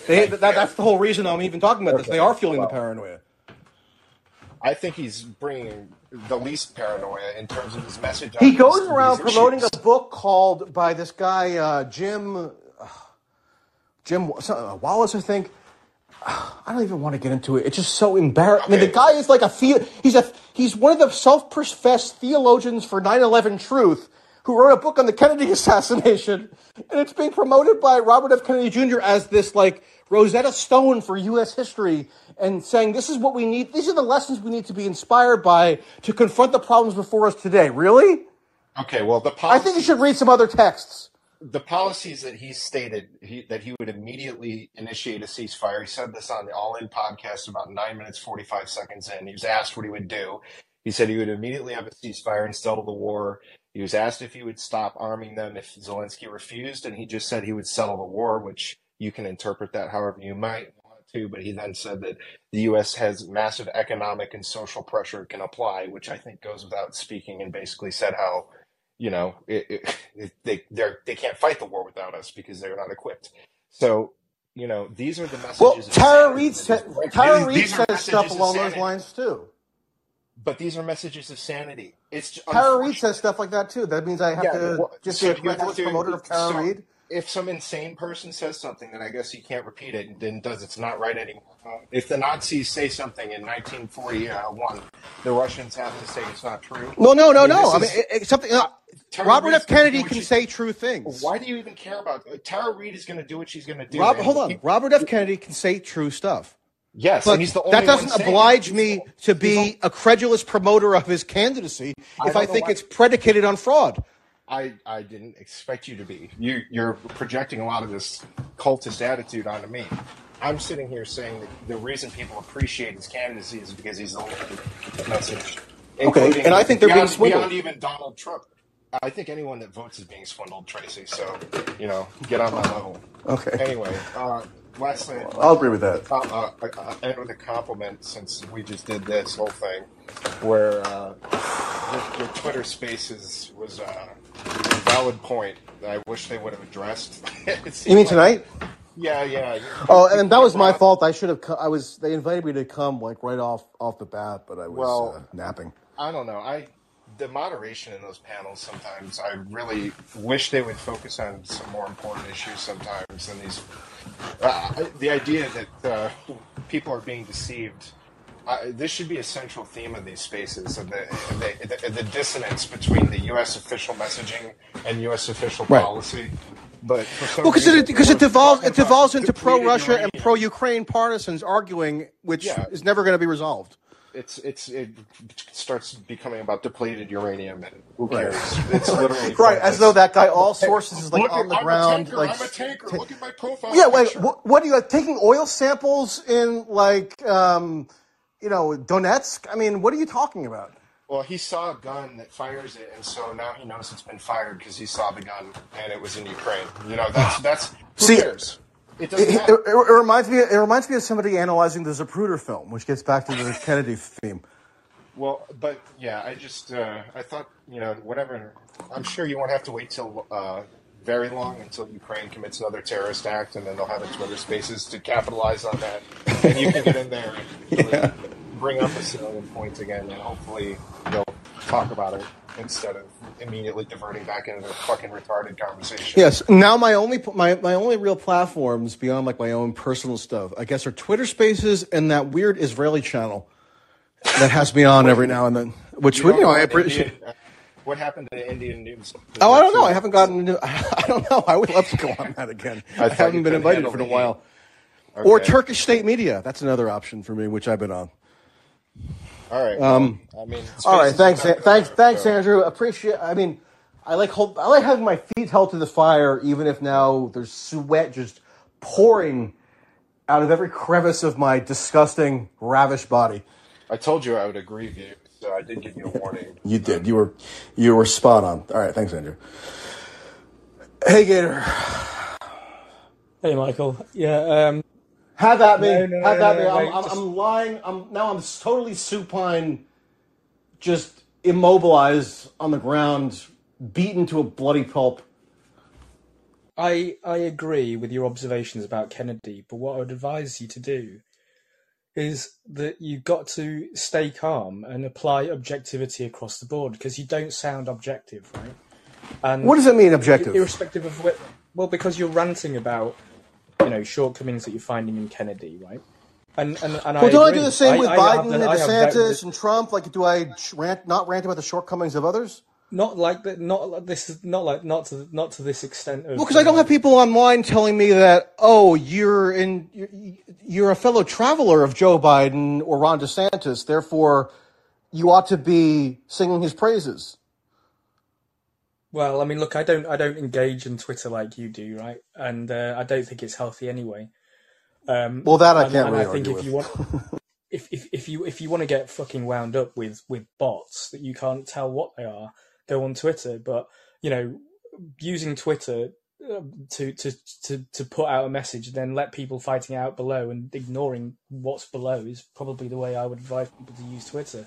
That you don't know what's real on it, and you can always expect this binary, literally a stream of binary positive, negative, yes, no, hate, like answers out of it. It's completely mentally destructive. Well, Gator, let me just. I mean, I take constructive criticism, and I'll bear that in mind. But when you say I'm getting wound up, I mean, what else should I get wound up? NBA basketball, the Kardashians. I mean, isn't this the most legitimate issue about which to get wound up? If you're going to get wound up about anything, this is the point I'm making, right? Yes, of course, but do it. As long as you come across even-handedly. If you want to apply the word cult to followers of Robert F. Kennedy Jr., you have to apply that to anyone who follows anyone politically. Because if you're going to say his following's a cult, so's Joe Biden's, so's DeSantis's. Every fucker's in a cult if you're going to look at it weird like that. Of course, there's slavish devotion to every major political figure, but there is a particular tenor to the Kennedy support as a sort of natively online phenomenon that stem from like his vaccine activism that is branched off the whole deluge of other subjects. And I do note like a weird close epistemology associated with the Kennedy thing that I don't see in quite the same form elsewhere. But yeah, obviously the word cult is pretty tantalizing. So I could see why maybe one might advise to avoid that term because people are going to find it insulting. But I just see a certain cult logic in operation where it has like foundational theological texts. It's this book, JFK, why he died, and like the whole idea is that Robert F. Kennedy Jr. is carrying on the legacy of his uncle who really wanted to end the Cold War, but just got thwarted by the assassin's bullet in Dallas. I mean, it's this whole like weird origin story that reminds me of like the book of Genesis or something rather than anything that's amenable to reason. And so that's why I use the word cult, even though, because there's like unique characteristics to it that I think are distinct from the cult-like followings of maybe other politicians. Yeah, and I agree, right? And also, but the way I look at your job, if I was you, is this: if you're going to be a journalist about this, you need access. You're going to switch off access to Robert Kennedy if basically you keep doing what you're doing, because he's just going to go. The guy's clearly on an attack path. If you type out the word cult too many times on the fucking Twitter, you'll lose that access, right? If I was him dealing with you, if I believed that you were even-handedly objective, right, then I would probably take the. But hold on, Gator, isn't the ordinary critique of journalists that they modulate what they're saying in order to preserve access? Well, it depends who they think they're dealing with, right? Because if your coverage isn't a swing issue for him, right, you're not that big an outlet or serve a big enough audience, then I would cut you off as a liability if I believed that you were basically out to pull me down as a as a cult leader, right? So I don't think it serves your access to sort of pursue publicly this kind of use these kind of descriptors, right? So the game I would play is that you need to. I don't really want to play a game, though. I'd rather just try to access, accurately analyze to the best of my ability. Because I want the questions you're asking to be answered, right? I agree. Okay, but hold on. Wouldn't it reflect poorly on him if he would cut off access, meaning just the ability to have a question posed to him by somebody who was critical of him on the internet? Like, is that the kind of open, robust debate that you'd expect from a major presidential candidate, especially one who, yes, is elevated as this, like, sagacious figure? Only if you believe that you're going to be some kind of critical difference in his ability to pursue a political campaign. He could switch you off using... So if I don't serve his interest, then I'm cut off, essentially. No, it's about maintaining, enough of a non-partisan front for people to say, okay, yeah, I'll... Okay, well, I don't have... It's not my constitution to maintain a, quote, front where I pretend that I'm not annoyed by a fabricated version of history being promoted in service of popularizing this paranoid conception of both history and contemporary affairs that I think is actually diametrically antithetical to the claimed purpose of what is being popularized, in that the biggest fans of this phony theological oversimplified reductionist conception of the deep state, quote unquote, is the deep state itself, because it shows that the most ardent opponents or critics of the deep state are actually mired in delusional fantasies. Yeah, that's my view. So if I have to put on a front, if I have to put on a front and pretend that I don't think that, then I guess I'm not cut out for the job. And if that means getting... Wait a second. But I agree with your general sentiment, right? But the way I would look at this is that if you want to test that theory, and therefore to be able to credibly draw that conclusion based upon... Are you cooking eggs, by the way? Will give you as a result of engaging with you, you have to engage with him. So reserve all of that, get the access and the thing lined up, put him to the test, and if you still feel that he hasn't done anything to convince you, then you can unleash hell on him and call it all out. Okay, that's a fair point. I will do that. If you give your position away from the beginning... But I'm not going to conceal my position arbitrarily. But you don't need to shout about it, do you? You can keep it to yourself, right? Stop taking shitloads of heat on Twitter and just focus on getting access to him. Because I want those questions answered. I want to know how he resolves 3 fucking runs backing Clinton, because when I looked into what he was backing her on in, I think, 2016, his message appeared to be that it looked to me like essentially he was being paid to endorse her via concessions she was apparently willing to make on environmental issues, which looks... I don't think he was being paid. I think it was just it was political ingratiation. It was just standard political ingratiation. His payment was a quid pro quo. I'll say this about the environment if you endorse me. That's payment in political terms. Well, yeah, I mean, in 2008, people will not be familiar with this if they're too young or maybe just weren't following it, but his cousin, Caroline Kennedy, so the daughter of John F. Kennedy, the saint and the martyr, was the front runner to be appointed as Hillary Clinton's successor in the New York Senate seat in the Senate seat in New York that RFK Jr.'s father once held.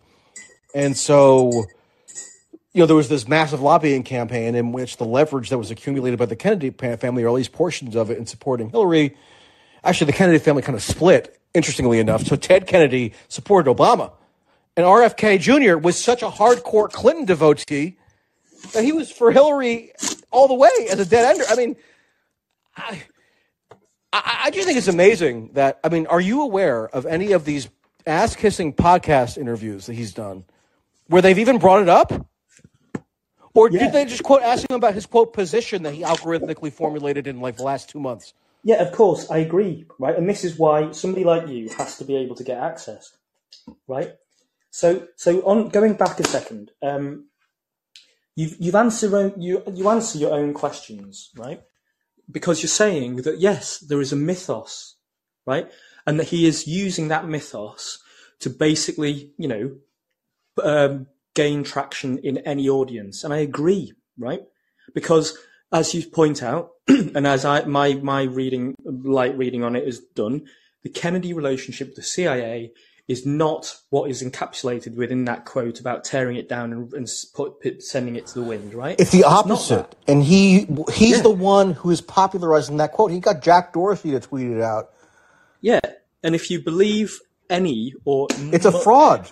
Yeah, if you believe any or much of Hersh's take on what the Kennedys were doing... It's not a matter of believing it. It's funny. Everybody who loves... but I have to concede. Have you noticed that there are people online who love Hersh's reporting rightly on, like, the Nord Stream pipeline?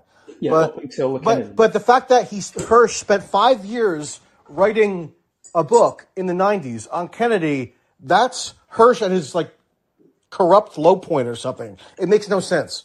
Yeah, I agree. But if you were Kennedy, if you were Robert F. Kennedy Jr., and you wanted a chance, I would find a different line of work. Well, he's not. He's in this one, right? He doesn't agree with you on what he wants to do right now. I would use the mythos because you know that's how politics works, right? And you're right. Although he is locked out of large parts of the mainstream media, there are plenty of other alt things. And I don't know. You say he's locked out. I've seen the guy on CNN. I've seen him on Fox. I've seen him on ABC. Where is he locked out? Well, okay. Maybe I don't watch enough of the mainstream media. I don't watch it either, but when I hear that this guy is like this bold dissident who's being locked out of mainstream media, and I see him interviewed on ABC and CNN and Fox and everywhere, I wonder what they're talking about. Okay, well, I'll spend more time looking and verify my own statement then. But he basically, I would use the mythos that you're describing. So you shouldn't be frustrated or angry about the fact that it exists. It's just a marketing trick, right? You know that. Here's what I'm angry about. It's not that the mythos is being used, because of course he's going to use that as one of his political assets. His name is Kennedy. Yes. His father was Robert F. Kennedy.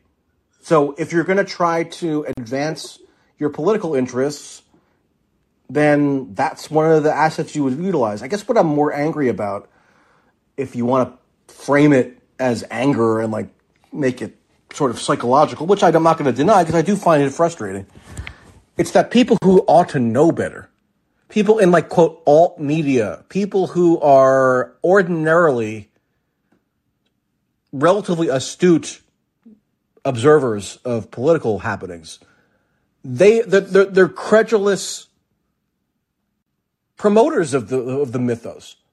That's what angers me. But you can't expect anything else from people, right? From journalists? Yes, because all journalists are incapable, right? At somewhere, no, not all. Something, right? They all will find. You will find somebody at some weak point in everybody, right? Where they go, yeah, you know what? I like this guy. I buy enough of his stuff, and therefore I'm going to go with it, right? Now, whether that's Kim Iverson or whether that's I don't know, whoever, pick a name. You'll find that in everyone because they're human beings, right? Now with Kennedy as well. But that's a built-in excuse to justify ineptitude on anyone's part. No, for it's anything. because this is the why propaganda fucking works on everyone on some level about something, right? If this is why reporting is what it is today, because basically people aren't as clever and as fucking true and right and objective as anyone wants to tell themselves, right? You aren't, and I'm not, and neither's anyone else. Everyone tries to be. Everyone can claim that they try to, but they aren't. Okay, but if I fall short, hold on. It's a version of the Dunning-Kruger effect. Okay, well, I mean that's now an overused cliche that I get a little bit all the time. It seems like a fake condition, by the way, but who knows? It's not in the game I work in. It's not. What game do you work in? I don't really want to say. Okay, well, whatever. I mean, it feels like it's way overused. What was I going to say? Oh, so if I fall short, like if, let's say I have a blind spot that I develop where I succumb to propaganda and I jettison my critical faculties and I end up promoting like a fake manipulative rendering of history and contemporary events. I mean, ought I not to be criticized for that? I mean, I should. That's why I subject myself to such criticism, even when it's unpleasant, even when it's over Twitter, even when it's coupled with insults and personal attacks, because, I accept that as coming with the territory. So I don't understand why, one should just complacently accept those sorts of failings when they're evinced on the part of people who you would think should know better. I agree, but what you put the point my points that you're missing is this: the way that you as a journalist demonstrate that to the world is not in the constant micro tweet streams which get forgotten or never seen almost seconds after they've ever been put out. The way you do that is to pursue all of the threads that you're looking at on RFK and produce a killer piece that actually people have to I agree with. That I agree with. That I actually am. And that should be your focus. That's what I'm working on. I mean, I agree with that. Right, and if you, but I also don't think it's. I mean, first of all, you're right, and I agree with that. And there's limitations clearly to putting out a Twitter thread. Although I have to say, the first time I was inundated with, the cultish, slavish devotion to this guy, which I hadn't fully appreciated at the time, I did do a thread, just because that was, within my bailiwick at the time, where I did some basic research on him. And it caused such a flurry of consternation that the RFK social media team had to go through and purge the guy's tweets and Facebook posts. Right, so it clearly had an impact. Yeah, but the point is that if I was your supervisor watching your method, I would be telling you what I'm telling you now. You're fucking up your access because you're basically revealing. Do you want to be my supervisor? Before, right? You can hit pay dirt. If they're reacting to you or anyone roughly with your questions and they're now into defensive mode, you've already fucked up. You wanted him in a vulnerable, trusting position, right, so that you can get access and present the questions. If you've alerted them and they're now going into a degree of fire control, you've fucked up. I mean, I just think it's ironic to say I, quote, fucked up by putting out revelatory information about a presidential candidate's record, which then caused them to launch into damage control mode. If that's a fuck up, all right, well, so be it. If that stops you getting the bigger piece, I'll continue pursuing the bigger picture, but I think it says more about them than it does me if me accurately reporting on the record of a candidate is what thwarts me from getting the, quote, access necessary to pose rational, substantive questions to him. If that's the end result, then who does that reflect more badly on? Me or him? I'm asking you, who does it reflect on? Of course, but the point is it's the method you employ to get the indelible or very difficult to argue out of decent amount of stuff that's even supported by what he says to you and your difficult questions. That's the killer difference. Not a few tweets, and therefore you can say what you can therefore say. I agree with that. His question because I managed to trigger deletions of tweets. That'll last for a second in any sphere. But I agree with that. A significant piece that can even possibly be picked up in bigger outlets who eventually want to attack him, and they pick you up, is a win for you as a journalist, provided everything you've said has integrity in the piece. I agree with that. If you destroy the access to get that thing, you've failed to hit pay dirt. Well, all I can say is I'm friendly with Dennis Kucinich. I respect his integrity. He's involved with the campaign. And if that results in me being able to ask him questions at some point, great. If it means that I'm not able to do so because they don't like that I showed what he tweeted in 2019, so be it. But the ultimate point is I will continue pursuing a line of inquiry akin to what you've suggested, because I do agree that would be the more indelible entry into the journalistic record than just some fleeting Twitter threads, which I'm not trying to claim or anything more than they are. It's just, somebody told me, here's what precipitated my posting that clip today. I mean, it's not rocket science. I was talking about DeSantis and Trump, or I was talking about DeSantis and Biden, rather, and somebody says, oh, the only anti-war candidate is Robert F. Kennedy Jr., somebody else replies to them saying, oh, no, Robert F. Kennedy Jr. in his own announcement speech actually endorsed the concept of humanitarian intervention in Ukraine. Here's the timestamp on the speech. I couldn't sit through the entire thing, I have to admit, initially, because the guy sounds like he's gargling rocks, and I couldn't find a full transcript. But I went back and found the clip, and it seemed like noteworthy because it contradicted the common perception of him that you see fostered within these online support fanboy circles where everybody now is being lectured to read these foundational texts about the JFK assassination because it shows how we have to all ardently support Robert F. Kennedy Jr. Okay. That's how it came about. It wasn't like this orchestrated plan where, like, I'm saying, okay, on May 30th, I'm going to do a tweet. You know, it was just like something spur of the moment and not particularly part of some kind of larger plan. That's how it works.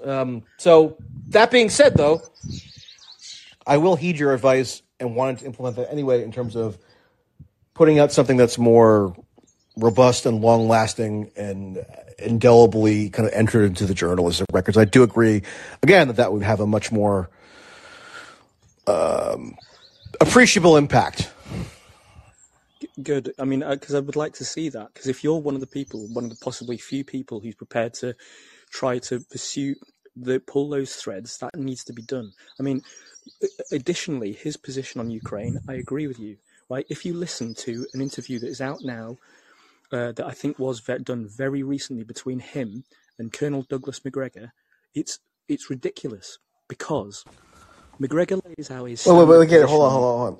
I actually don't know. So tell me, I don't know the information. Is this Macgregor interviewing Kennedy or vice versa? It's the other way around, right? Okay. And Macgregor lays out his position, long-standing position. What medium is this on? Is this Kennedy? He has his own podcast, like campaign podcast now or something? Well, yeah, but you can get it on YouTube. Just type in Macgregor and Kennedy, and you'll find it, right? Macgregor uninterruptedly lays out his analysis of the war, which has been basically largely correct, right? Kennedy never once pursues his line, mentions it. I don't think he even mentioned his son, right? And in tolerating all of that and agreeing with it, and he actually agreed with Macgregor, right?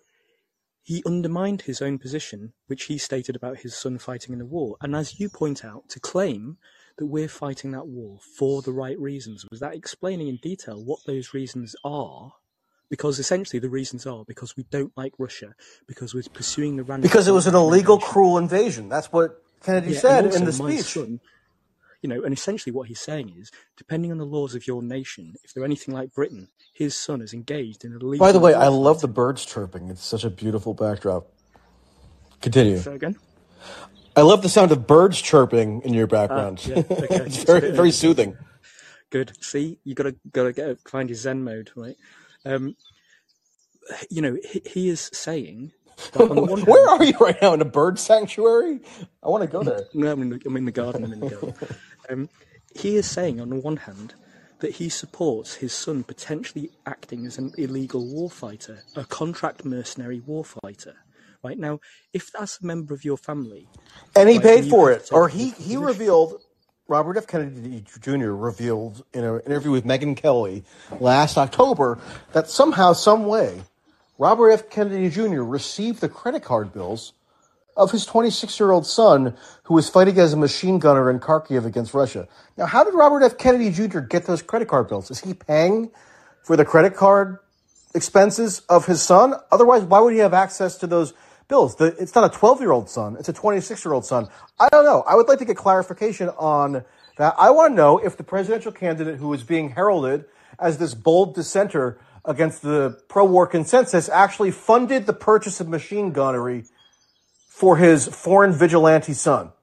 Yeah. I mean, I do actually think that's significant. I know it's his son, and what is he going to... I'm not expecting like a father to betray the son, but Robert F. Kennedy Jr. is the one who's choosing to elevate the son's anecdote into this like political point. Of course, right? I agree. I would like an answer to that question as well. Now, Kennedy has this inalienable problem of going up against the DNC as an apparent outsider in a number of different areas, right? And some of those are totally legitimate, but he can't get over the fact the DNC is legally compelled to rig the primary, right? It's in its Well, mandate. I mean, It I will don't. do what the fuck That's it a whole. wants. I don't think It that's can true. do what the fuck it wants in terms of handling who gets the presidential nomination. That's in its mandate, right? Debbie Wasserman Schultz admitted that in court. Okay. No, she didn't. So I mean, but it's irrelevant. She didn't say that, but it doesn't matter. but you know, and I know. There's no legal. Let's just be clear about this. And I'm not defending the DNC, okay? But there's no, quote, legal mandate to rig the primaries. It's a whole convoluted, multifaceted set of different laws and regulations that exist on the state level, the federal level, and so forth, where it's not as though you could just rig. I mean, it's an oversimplification is what I'm saying. Every party, for every incumbent president ever, has, quote, rigged the primaries to some degree to ensure the renomination of the incumbent president. Trump did it in 2020. They didn't even have a party platform, for God's sake, for the Republicans in 2020, because it was all just tailored around the recoronation of Trump. Same in 2012 with Obama. Same in 2004 with Bush. I mean, it's to call it like some kind of uniquely nefarious rigging. Well, I'm not just talking unique about to the DNC. the It doesn't make any sense. I'm not talking anyway. about the incumbent. I'm talking about why Bernie Sanders basically did what happened to Bernie Sanders and what he chose to do happened without any legal recourse, despite the exposure Well, what legal of, in 2016 or 2020? Yeah, 16, where where he gave up to Clinton because and the emails showed Because it's party run. Because it's managed ultimately a party run process, and the DNC and the RNC are both private entities. Yeah, That's why. But they help. But they have interfaces with public law. So, for example, in a bunch of states, the candidate who wins the party primary is then legally endowed with a certain delegate allocation, and that's enforceable by public law, right? So that's not something that Debbie Wasserman Schultz can swoop in and change. That's codified in like Arizona state law, for example.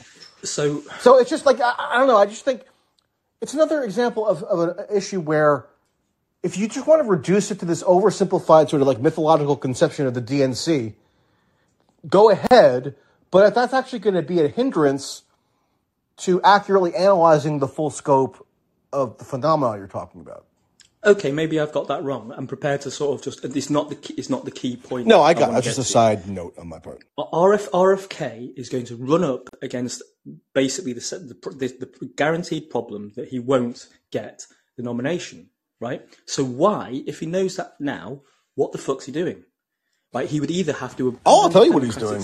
It's perfectly rational what he's doing. Well, okay, wait. He would either have to abandon the Democratic ticket and run as independent, as some people think might happen, which I don't think will, or he's playing a game that he knows he can't win. No, I'll tell you exactly. I'll tell you exactly what he's doing. Win, what's he Hold doing? on, I'll tell you exactly what he's doing. And people, this is underappreciated. And maybe as a dirty foreigner, you don't fully appreciate it. I'm just kidding. Yeah. The presidential primary process is basically just like a jobs program. Yeah. Okay. Why is Tim Scott running for the Republican nomination in 2024? Why did Tim Ryan, Bill de Blasio, names you probably don't even recall, why did they run for the Democratic nomination in 2020? Why did George Pataki,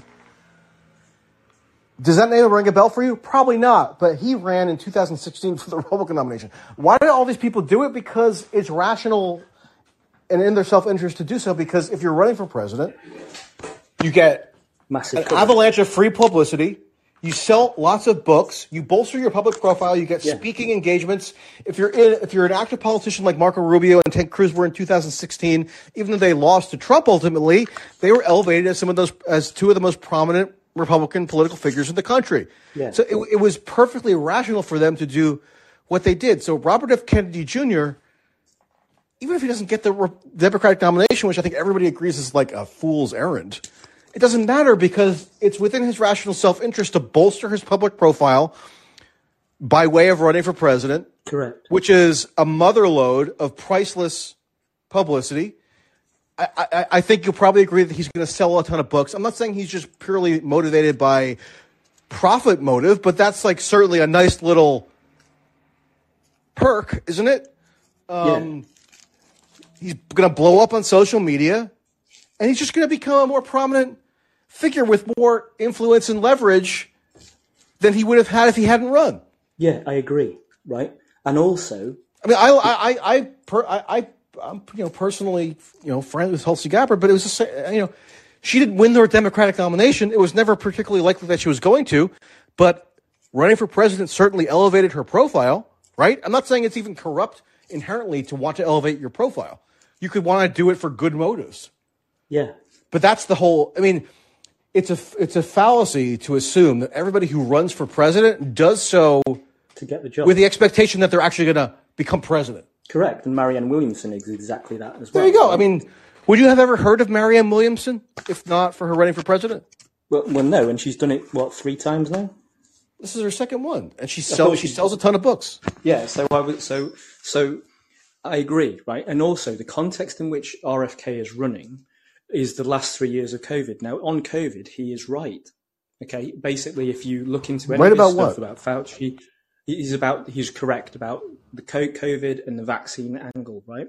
He's correct. Was he? I mean, if out. you're saying he's correct about COVID, I went through his Facebook and saw in March 2020 he was endorsing lockdowns. I'm not saying I was this bold, principled, early anti-lockdown opponent, but if this guy's being held up as this savant, and yet, he was quoting in a praiseworthy fashion Barack Obama talking about like lockdowns, and he was saying, "Oh, isn't it?" And he had a post from either March or April of 2020 saying, "Oh, isn't it great that lockdowns have resulted in the decrease of CO2 emissions because fewer people are driving or whatever." I mean, I don't see this guy's political foresight that is supposed to compel all the adulation that he gets from these online support circles. Where is it? Because if it's because he occasionally says something that if he's occasionally quote giving voice to something that people are so desperate to hear. Well, I mean, maybe your political desperation is the problem. Don't project it onto some dynastic scion of the Kennedy family. I mean, it couldn't be more absurd. Do people know anything about the Kennedy family? I feel like I have to now unearth all this forgotten history because people who are 25 and on the internet now only know of John F. Kennedy through Robert F. Kennedy Jr. podcast appearances and Joe Rogan. I mean, I like Joe Rogan, but I mean, you got to look into. It's just ridiculous. Well, it's not ridiculous. That's how short-term history works, right? And that's how long-term history works. You don't educate people about history. You educate them about mythos when it becomes convenient for you to manipulate them through that mythos, right?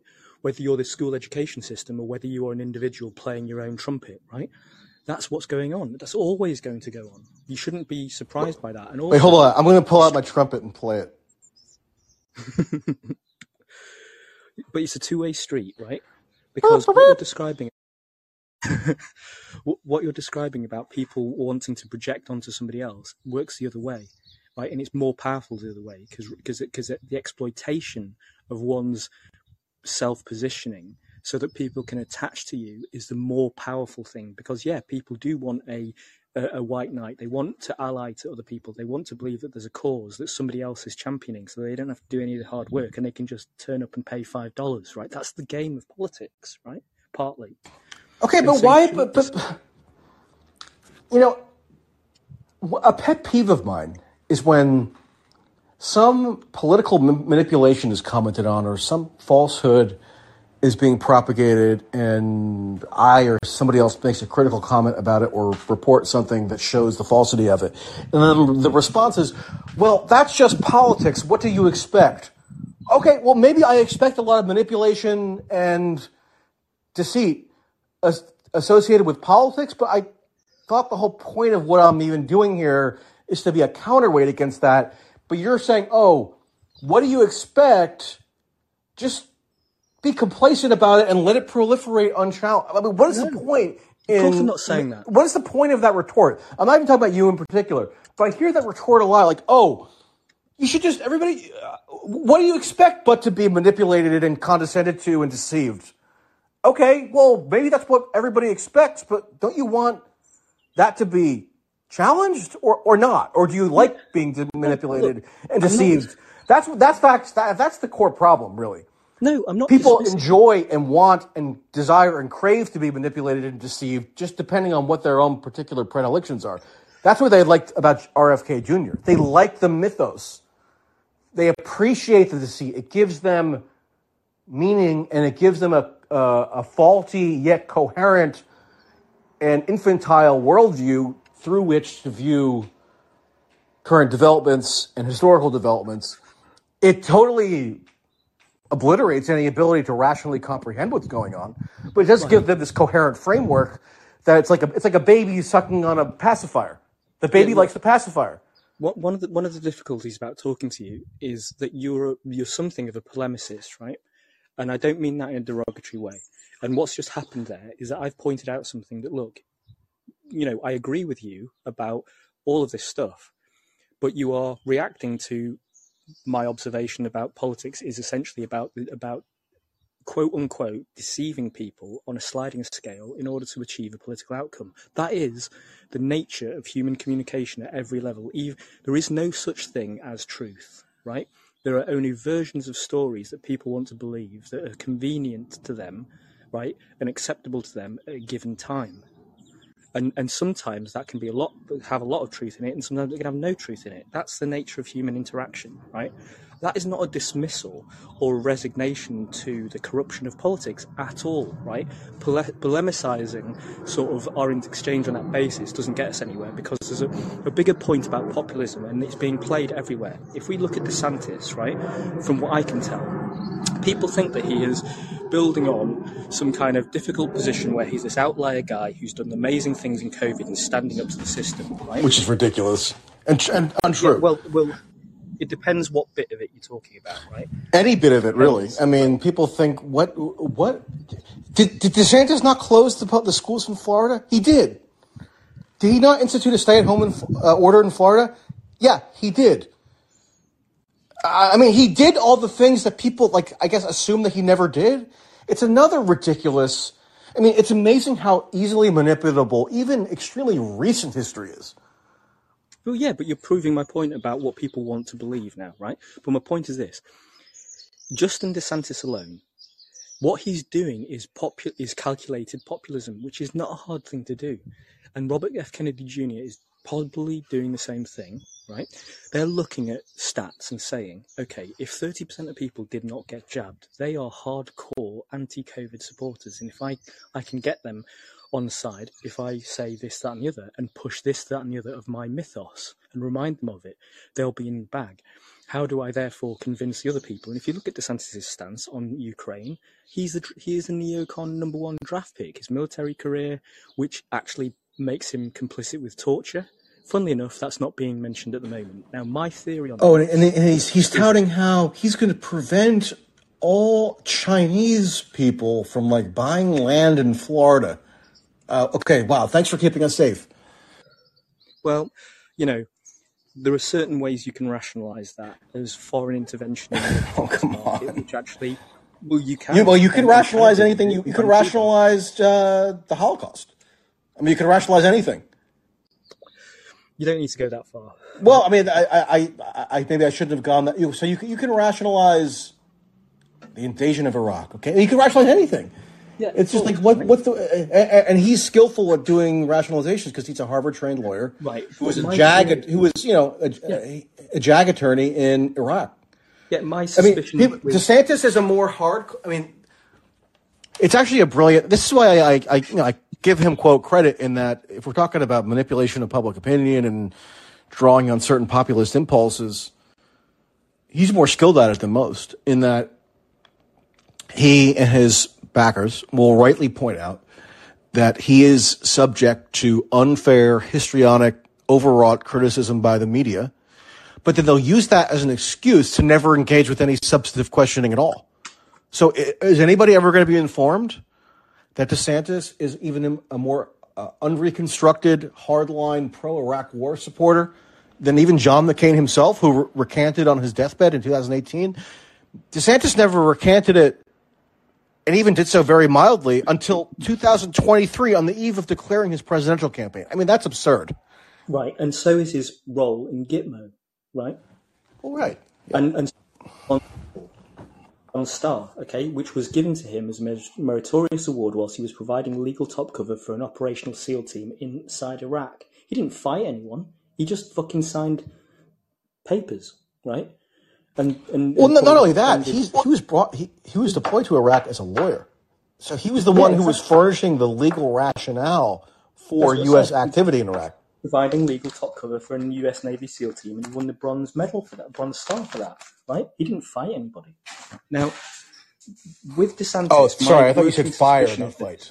Go ahead. No, with him, my working theory is this: his Gitmo background will not come out until somebody uses it as a weapon against him to beat him, which is likely to be Trump, right?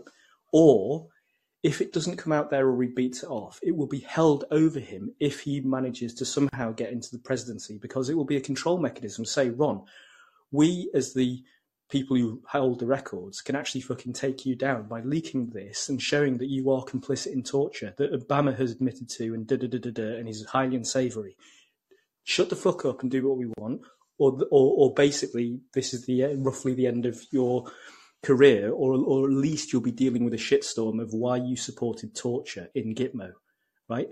That's what I think is the thing hanging over his head that's going to be used in some way at some point, and we may not see it be used, right? Well, here's what I think is what will most likely happen. The New York Times will eventually have a story that delves into this history. It'll be picked up by MSNBC and CNN and maybe even Fox or some who knows, whoever. And it'll just be dismissed as the media attacking DeSantis because he's such a threat.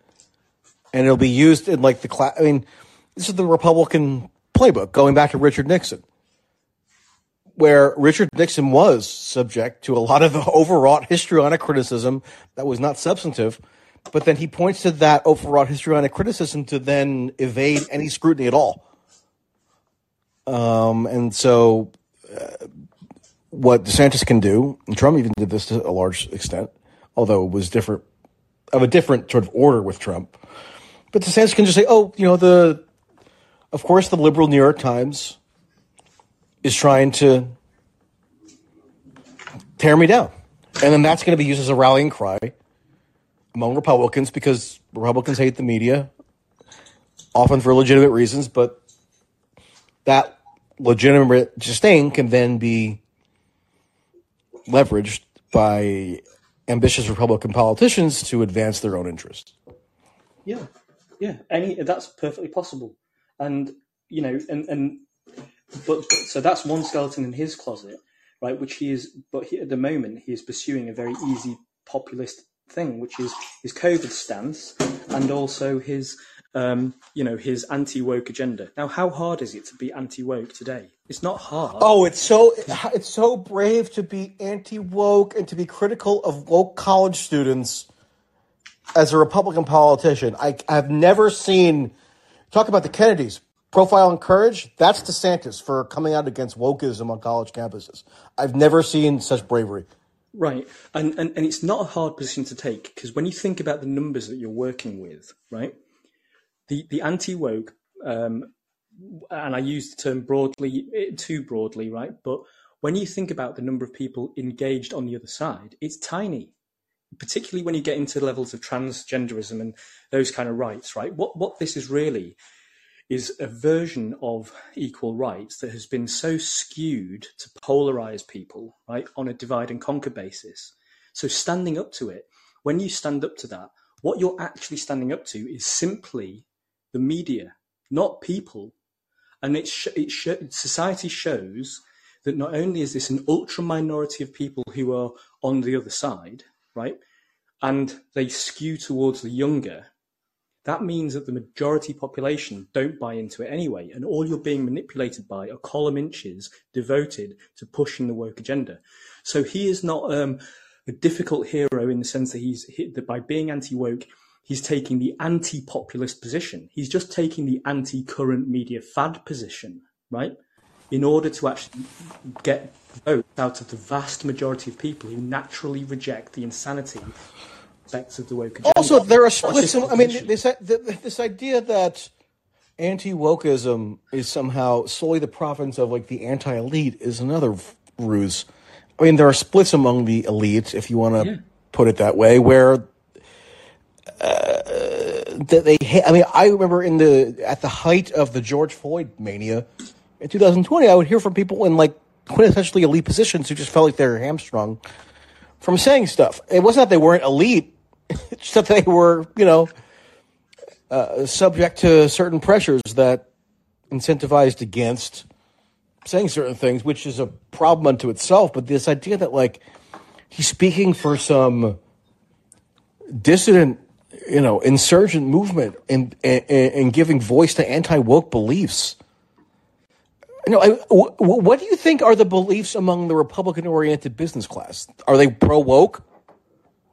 They're pro-profit. And if they can make money out of the agenda, they will. And they are. And they're not... Ken Langone, the founder of Home Depot, who is one of the chief funders of Republicans and has been since like 2010, he's like a quintessential DeSantis-type backer. I don't know if he's formally backing DeSantis or not at the moment, but I can just intuit that he probably would be. It's a Republican, quote, establishment financier who I guarantee you is not like a huge fan of gender pronouns, but like, okay. Having antipathy toward gender pronouns is not some sort of inherently anti-elitist position. There are different factions of elites. So, and DeSantis is aligning himself with a particular faction of the Republican-oriented elite that have, lost patience with some of the woke excesses. Yeah, often for good reason. And he has a direct overlap with Trump for specific political reasons, right? Because he has to beat him, right? So he has to absorb and assimilate aspects of each. They have to absorb and assimilate aspects of each other's campaigns in order to have a chance in each other's support base, right? And this is the same as Williamson and RFK. If you compare those two's rhetoric, right, you will find huge overlap. And I was just cursory checking into Williamson, and her last campaign did feature elements of this. And where they overlap is essentially that what they're both doing is they're both calling out the fascist system which we live in. And Kennedy has used that word, but he's now switched into a more of the corporatism word as he's just got hit the public stage, right? Williamson uses... I mean, Williamson, Williamson's point was that, like, there's some sort of psychic malady in the body politic that she could summon with crystals, and that's the fascism. I mean, it wasn't like a very well developed theory. Depending on when you listen to her, she gets more direct than this, but she is still talking about the same thing. They're talking about the same things. They're basically talking about fascism in the Mussolini sense of the blending of corporate. You know who first gave her a public profile, right? Oprah. Oh, okay. She was a featured. I'm not kidding. She was a featured contributor to the Oprah Book Club. And Oprah is like into all this weird sort of like mysticism, self-empowerment stuff. And Marianne Williamson was right in there in terms of her self-help, quasi-mystical, like largely kind of female audience type thing. And I don't know how she marshaled that to some sort of political role, but she did. And it's an offshoot of Oprah. Okay. So, but when it comes to the political stuff, right, they overlap there, right? Now, Williamson has admitted effectively to Russell Brand that she knows her role in this is to not win. She can't win. She admitted it, right? And it goes back to why would she do it? And I would say she's just having a bit of a laugh. Well, she's just self-promotion, yeah, right? Now, those two people overlap, but they can, and therefore this gets into a little bit of your point about what we talked about before about why people join cults or what the service provided by these people is because some of the voting populace want recognition, validation to hear Robert Kennedy Jr. is calling out fascism and therefore I connect to him, and that's a relief to me that somebody else recognizes. Finally, someone is calling out fascism. Finally, yeah, Yeah, right. But we've lived in it for decades, right? But I mean, please. I mean, I'm just not impressed by someone, quote, calling out fascism at this point, given the ridiculous overuse of that terminology, especially within the past several years, where every Republican hiding behind a bush was a fascist, or like every time a Republican sneezed, it was Nazism. Like, I just think that the sale, I know it's not the same thing, but if that's the political sort of terminology that you're resorting to, I just think it's a failure of imagination. No, I mean, it just doesn't really capture the essence of the issue. No, but if you use the Mussolini definition of the blending of state and corporate power, which is the terminology that Kennedy refers to, that is the Mussolini definition of fascism, and that is what we live under in the Western world, right?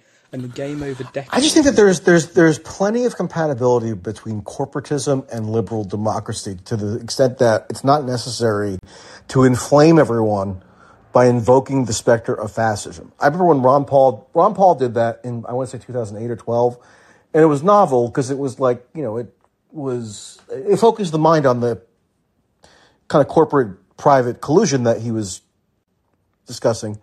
But now it doesn't focus the mind, it just kind of creates more noise where, I don't know, when everybody's screaming about fascism, do we really have to think of Mussolini in 2023 in the United States? Is that like the most apt parallel? No, I don't think it is. And I think bringing up that specter where, we always have to be, fretting about Hitler nonstop. But fascism. I don't think that actually encourages a rational analysis. But I think it's the opposite. But wait, but this is but the point that is partially being implied and does logically flow in Williamson's and Kennedy's campaign is that if you look at what Mussolini said in describing his view of fascism, which he said should really be called corporatism, he even refers to how you capture and involve unions, and the state acquires means by which to control the wider social society, right? By co-opting entities which look like social outlets but actually become servants to the state. But the United States did that. But the United States did that. The United States basically nationalized its industrial base in World War II to fight, quote, fascism. So I mean, and then we absorbed a load of Nazis.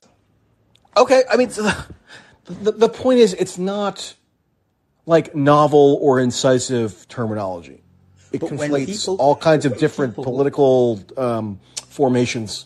But when people are so poorly historically educated that they don't even know anything about the Kennedys, and you want to try to point out what corporatism it really is, where it's led us to, where we are today, in that context, then you can expect people to use the term, and I believe that it's fair for somebody like Kennedy to try to use it because it does explain, it does correctly label major ways in which our societies work, right? And that's why it shouldn't be dismissed. It's because when you get into the mechanisms of what Mussolini was up to, that's how our system works, right? No, I do not think that how the American governmental / corporate system works circa 2023 is meaningfully akin at all to how the Axis powers worked in the 1940s. I just don't think, even if there are certain parallels that might be drawn, it's sort of tendentious enough that it really obscures more than it illuminates. I mean, there are certain features of the American system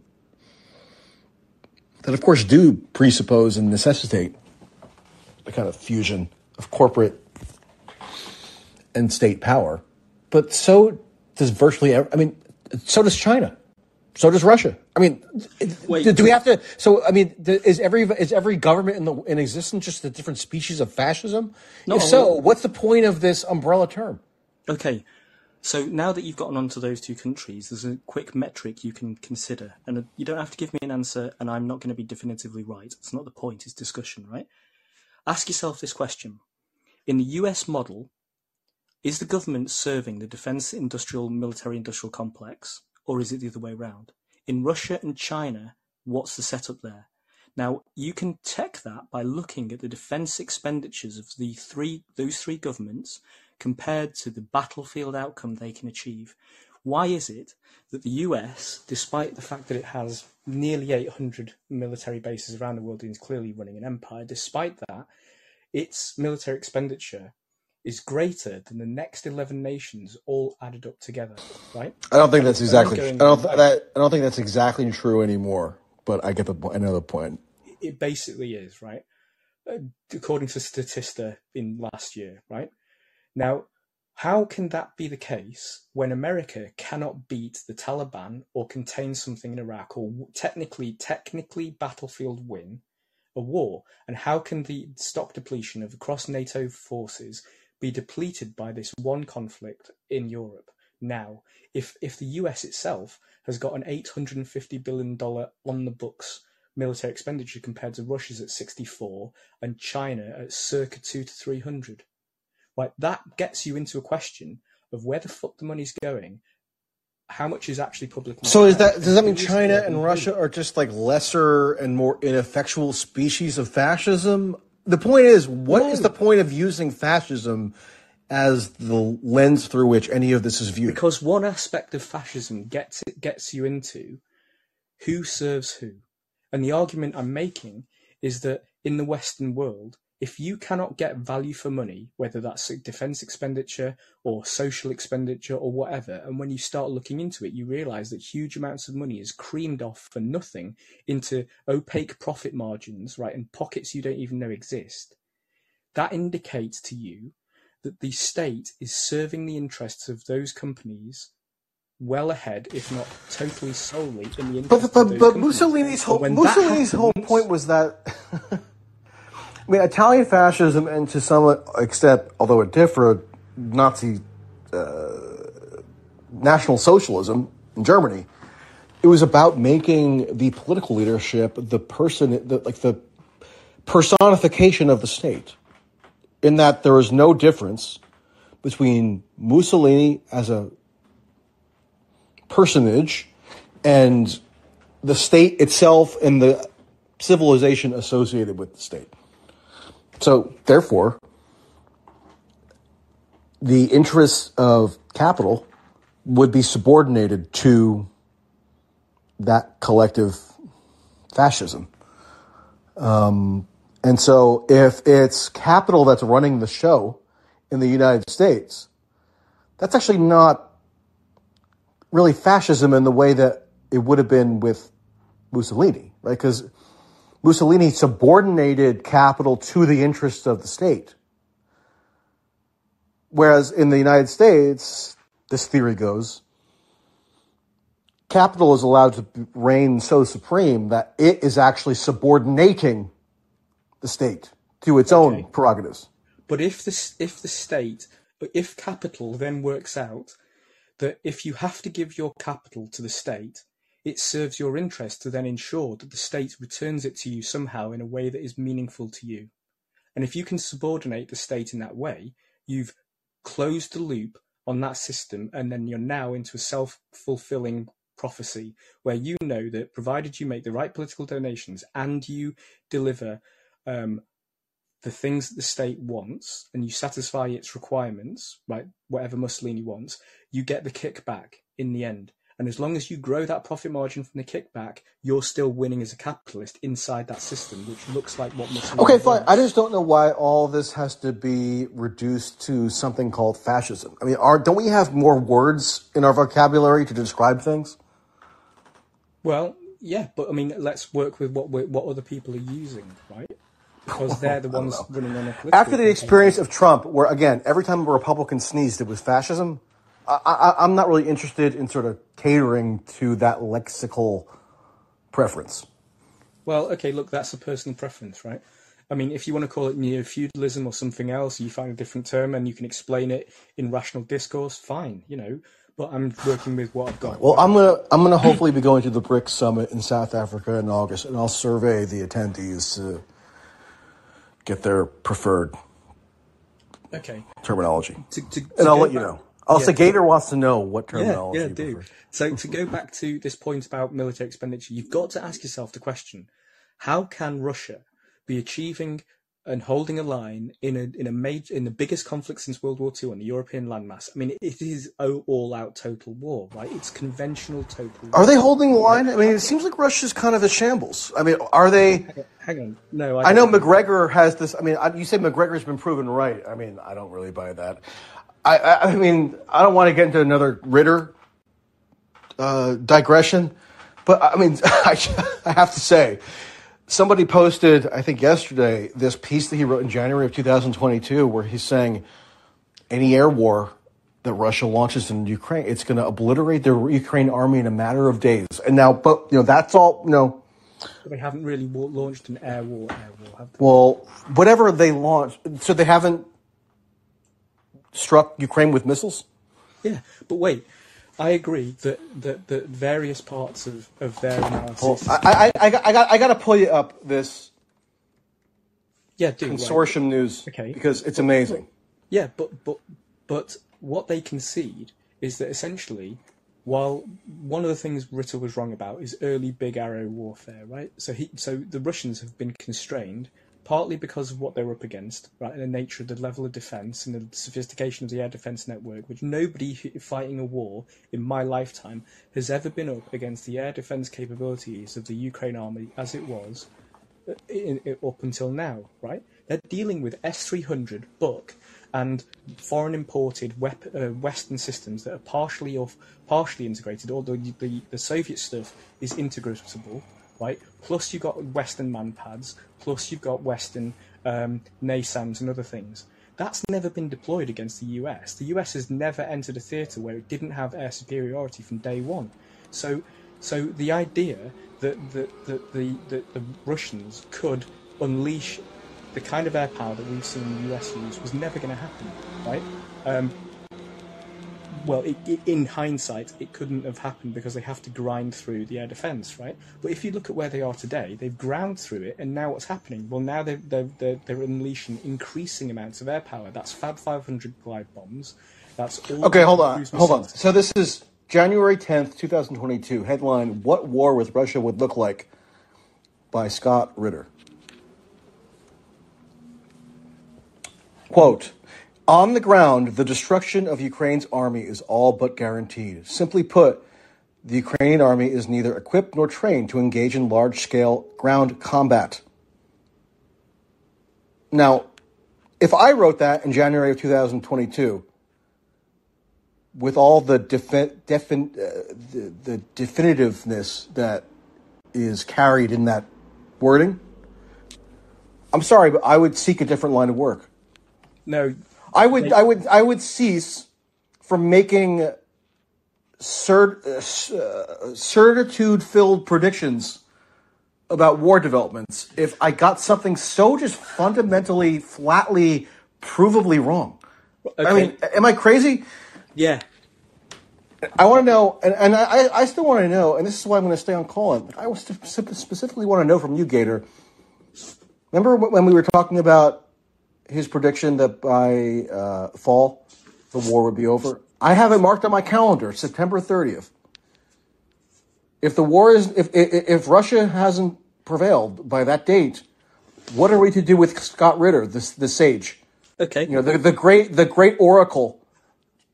Yeah, right. Is that last September or this September? This September. That was his prediction. That's fine. Okay, so that's a live prediction, right? It's a live prediction, yeah. Let's just go back to the article. I have it on my calendar. Yeah, the article you're talking about that you just read from is January 2022? Yeah, it was ahead of the invasion.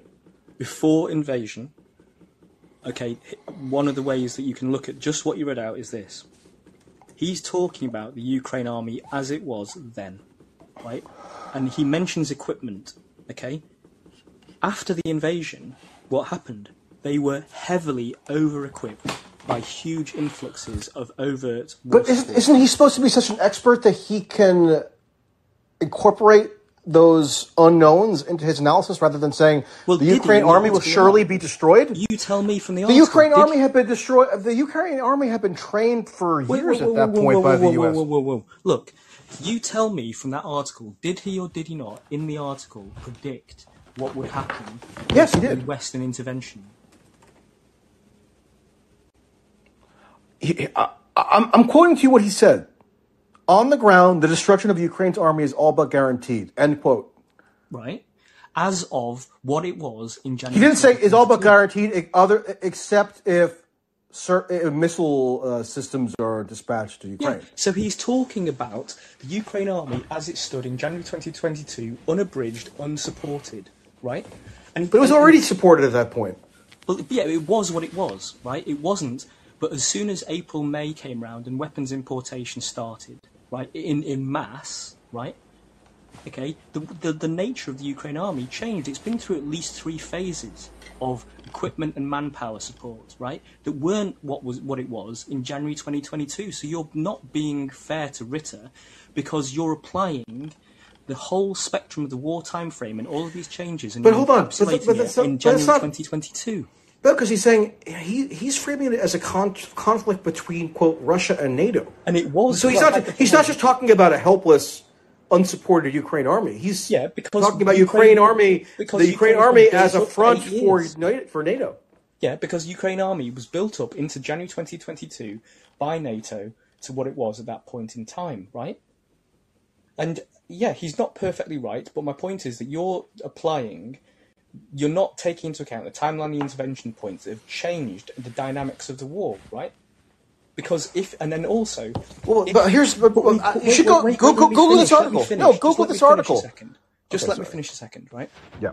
So when you look at the very initial invasion tactic, it was a quick run to pin and show a massive amount of force that did make massive inroads into huge parts of the country in days, right? Which shows you that the defensive lines, as they were positioned at that time, couldn't stop that rapid invasion of about 90,000 men. Okay, let me give you another quote from this article. Tell me what to make of this quote. Okay, this is from the same article. Google it. Yeah. If the U.S. tries to build up NATO forces on Russia's western frontiers in the aftermath of any Russian invasion of Ukraine, Russia will then present Europe with a fait accompli in the form of what would now be known as the, quote, Ukrainian model. In short, Russia will guarantee that the Ukrainian treatment will be applied to the Baltics, Poland, and even Finland, should it be foolish enough to pursue NATO membership. Russia won't wait until the U.S. has had time to accumulate sufficient military power either. Russia will simply destroy the offending party through a combination of air campaign designed to degrade the economic function of the targeted nation and a ground campaign designed to annihilate the ability to wage war. Russia does not need to occupy the territory of NATO for any lengthy period, just enough to destroy whatever military power has been accumulated by NATO near its borders. And here's the kicker. Short of employing nuclear weapons, there's nothing NATO can do to prevent this outcome. Militarily, NATO is but a shadow of its former self. I mean, none of that bears any resemblance to what's happened in the past year and a half. I disagree. Right? Okay, so basically, within days, by March, right, Kiev was going to negotiate, right, and it was going to deal with... But it didn't! It was going to. It got very close until Boris turned up and said, don't, because we will now back you and expand it, and we will fight, right? And then the dynamic changed, right? And that's and now you're looking at a different kind of war. Well, maybe people shouldn't be so smug and presumptuous as to think that they can see into the future and know that a situation as volatile as a war is going to transpire in exactly the way they envisioned sitting at their computer. Yeah, but at least the difference between particularly Beletic, Ritter, and Macgregor is they're willing to do what most people won't, which is essentially make deeper... Yeah, they're willing to make themselves into buffoons who are constantly proven wrong about stuff and then just continue blathering on as though they weren't proven wrong. Because any commentator can just preserve their position as a commentator by never making a prediction, right? That's the art of commentary, right? Well, at least or if you're not I tend not to make predictions because I'm not a fortune teller. I'm not a tarot card reader. That's why I don't do it. Not because I don't want to put anything on the line. Right. Because I think it's epistemically invalid. Right. But when you're fighting a war, you have to essentially come up with a plan of action, and you think. Ritter writes as though he's a Russian army general putting forth a plan of action. Right, and if you look at what happens in war, which makes sense because he's a declared overt supporter of the Russian state. If you look at what happens in war, Plan A obliterates as soon as you input it into plan, because you have to then wait and see what the reaction is, right? And then you go into plan B, and then it's plan C. No plan survives first contact as a truism, right? And you can look at their willingness to make over analysis with predictions, and that sets them apart, even if they get hung by their own petard at certain times. Right? I don't denigrate those people, because I do. At least they were willing to sort of lay out a view, and some of that comes forwards and moves on and is adapted. Okay, so people who said, like, people like Jamel Bowie, who was then ridiculously elevated subsequently to the New York Times, when he wrote in September of 2016, there's a greater chance that a comet will strike the Earth than that Donald Trump will be elected president. Should he be credited because he was willing to lay it out on the line and make a humiliatingly false prediction? Like, is that somehow, admirable behavior? I mean, it's this sort of like cost-free pundit speculation that I don't think actually is to the credit of the people who engage in the speculation, especially if they act like nothing went wrong once they're proven wrong. But I don't think Ritter is the person who just forgets about what he said, because he's admitted that he was wrong about X, Y, and Z, and then he goes back and he says, in my wash-up, one of the reasons I was wrong is because these events changed things, and the dynamics changed, and now we have to... Okay, well, the final test, the final test is what I marked on the calendar, September 30th. And if Russia has not declared victory, as Ritter prophesied, then I want to know, how many times do you have to be wrong until it accumulates into some sort of totalizing wrongness? Yeah, because... Is it just never? No, I agree. I think that's a fair position to take, right? However, you have to also ask the question of the other side, which is... I'll ask the same question of the other side as well. Well, what are the dynamics of escalation that can be employed that Scott Ritter's analysis predicted or took into account? And if something happens that his analysis missed, then yeah, of course you can't expect his analysis to be accurate or come true. If you went, holy fuck, the NATO just did something that we never thought they would do. Okay, well, I want to draw a line in the sand as of today. If his fall 2023 prediction is shown to be just totally wrong, does that reach the level of totalizing wrongness that somehow that will finally cast kind of some sort of definitive aspersion on his analysis writ large, or does he get another 6 months or year or 2 years or 10 years to continue being chronically wrong? Like, at what point can a judgment be made? But you're okay, right? I'll go back and I'll look into the stuff that we're talking about now, and I'll come up with a more definitive answer for the next time you're okay. On, Good, right? Because there's no point talking about stuff that unless I have command of the information, right? And because I don't have any interest other than being objective. I'm looking always to test the commentators like you are to work out who's more right, more consistently. But what you're not doing in that statement is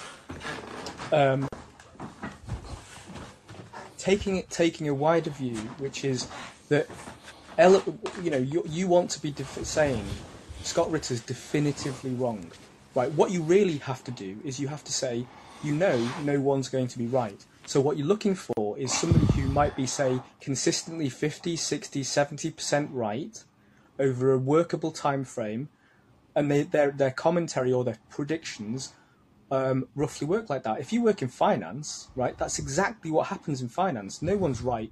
The only people who are right are the ones who make money, right? Okay. And they don't make money all the time. That would be an amazing sort of framework to apply to like war forecasting. It's the same as just trading stocks. Well, doesn't that say it all? No, because war is so fucking dynamic, and there are essentially exactly. If it's so fucking dynamic, then don't make these overly confident, definitive predictions about things. But that's the job. Why is that so hard to understand? But that's the job of people in the military. They come up with Plan A. Is Scott Ritter in the Russian military? Well, he's ex-military, isn't he? And he has positioned himself to. Is he commanding any battalions that I'm not aware of? If so, at least that would make more sense. But if he thinks, well, I know he's a declared passionate supporter of the Russian war effort. But if he thinks like military people, you can expect. So he's a pro-war activist, which I can't really relate to. But I can understand when you're a pro-war activist, you end up getting egg on your face pretty often.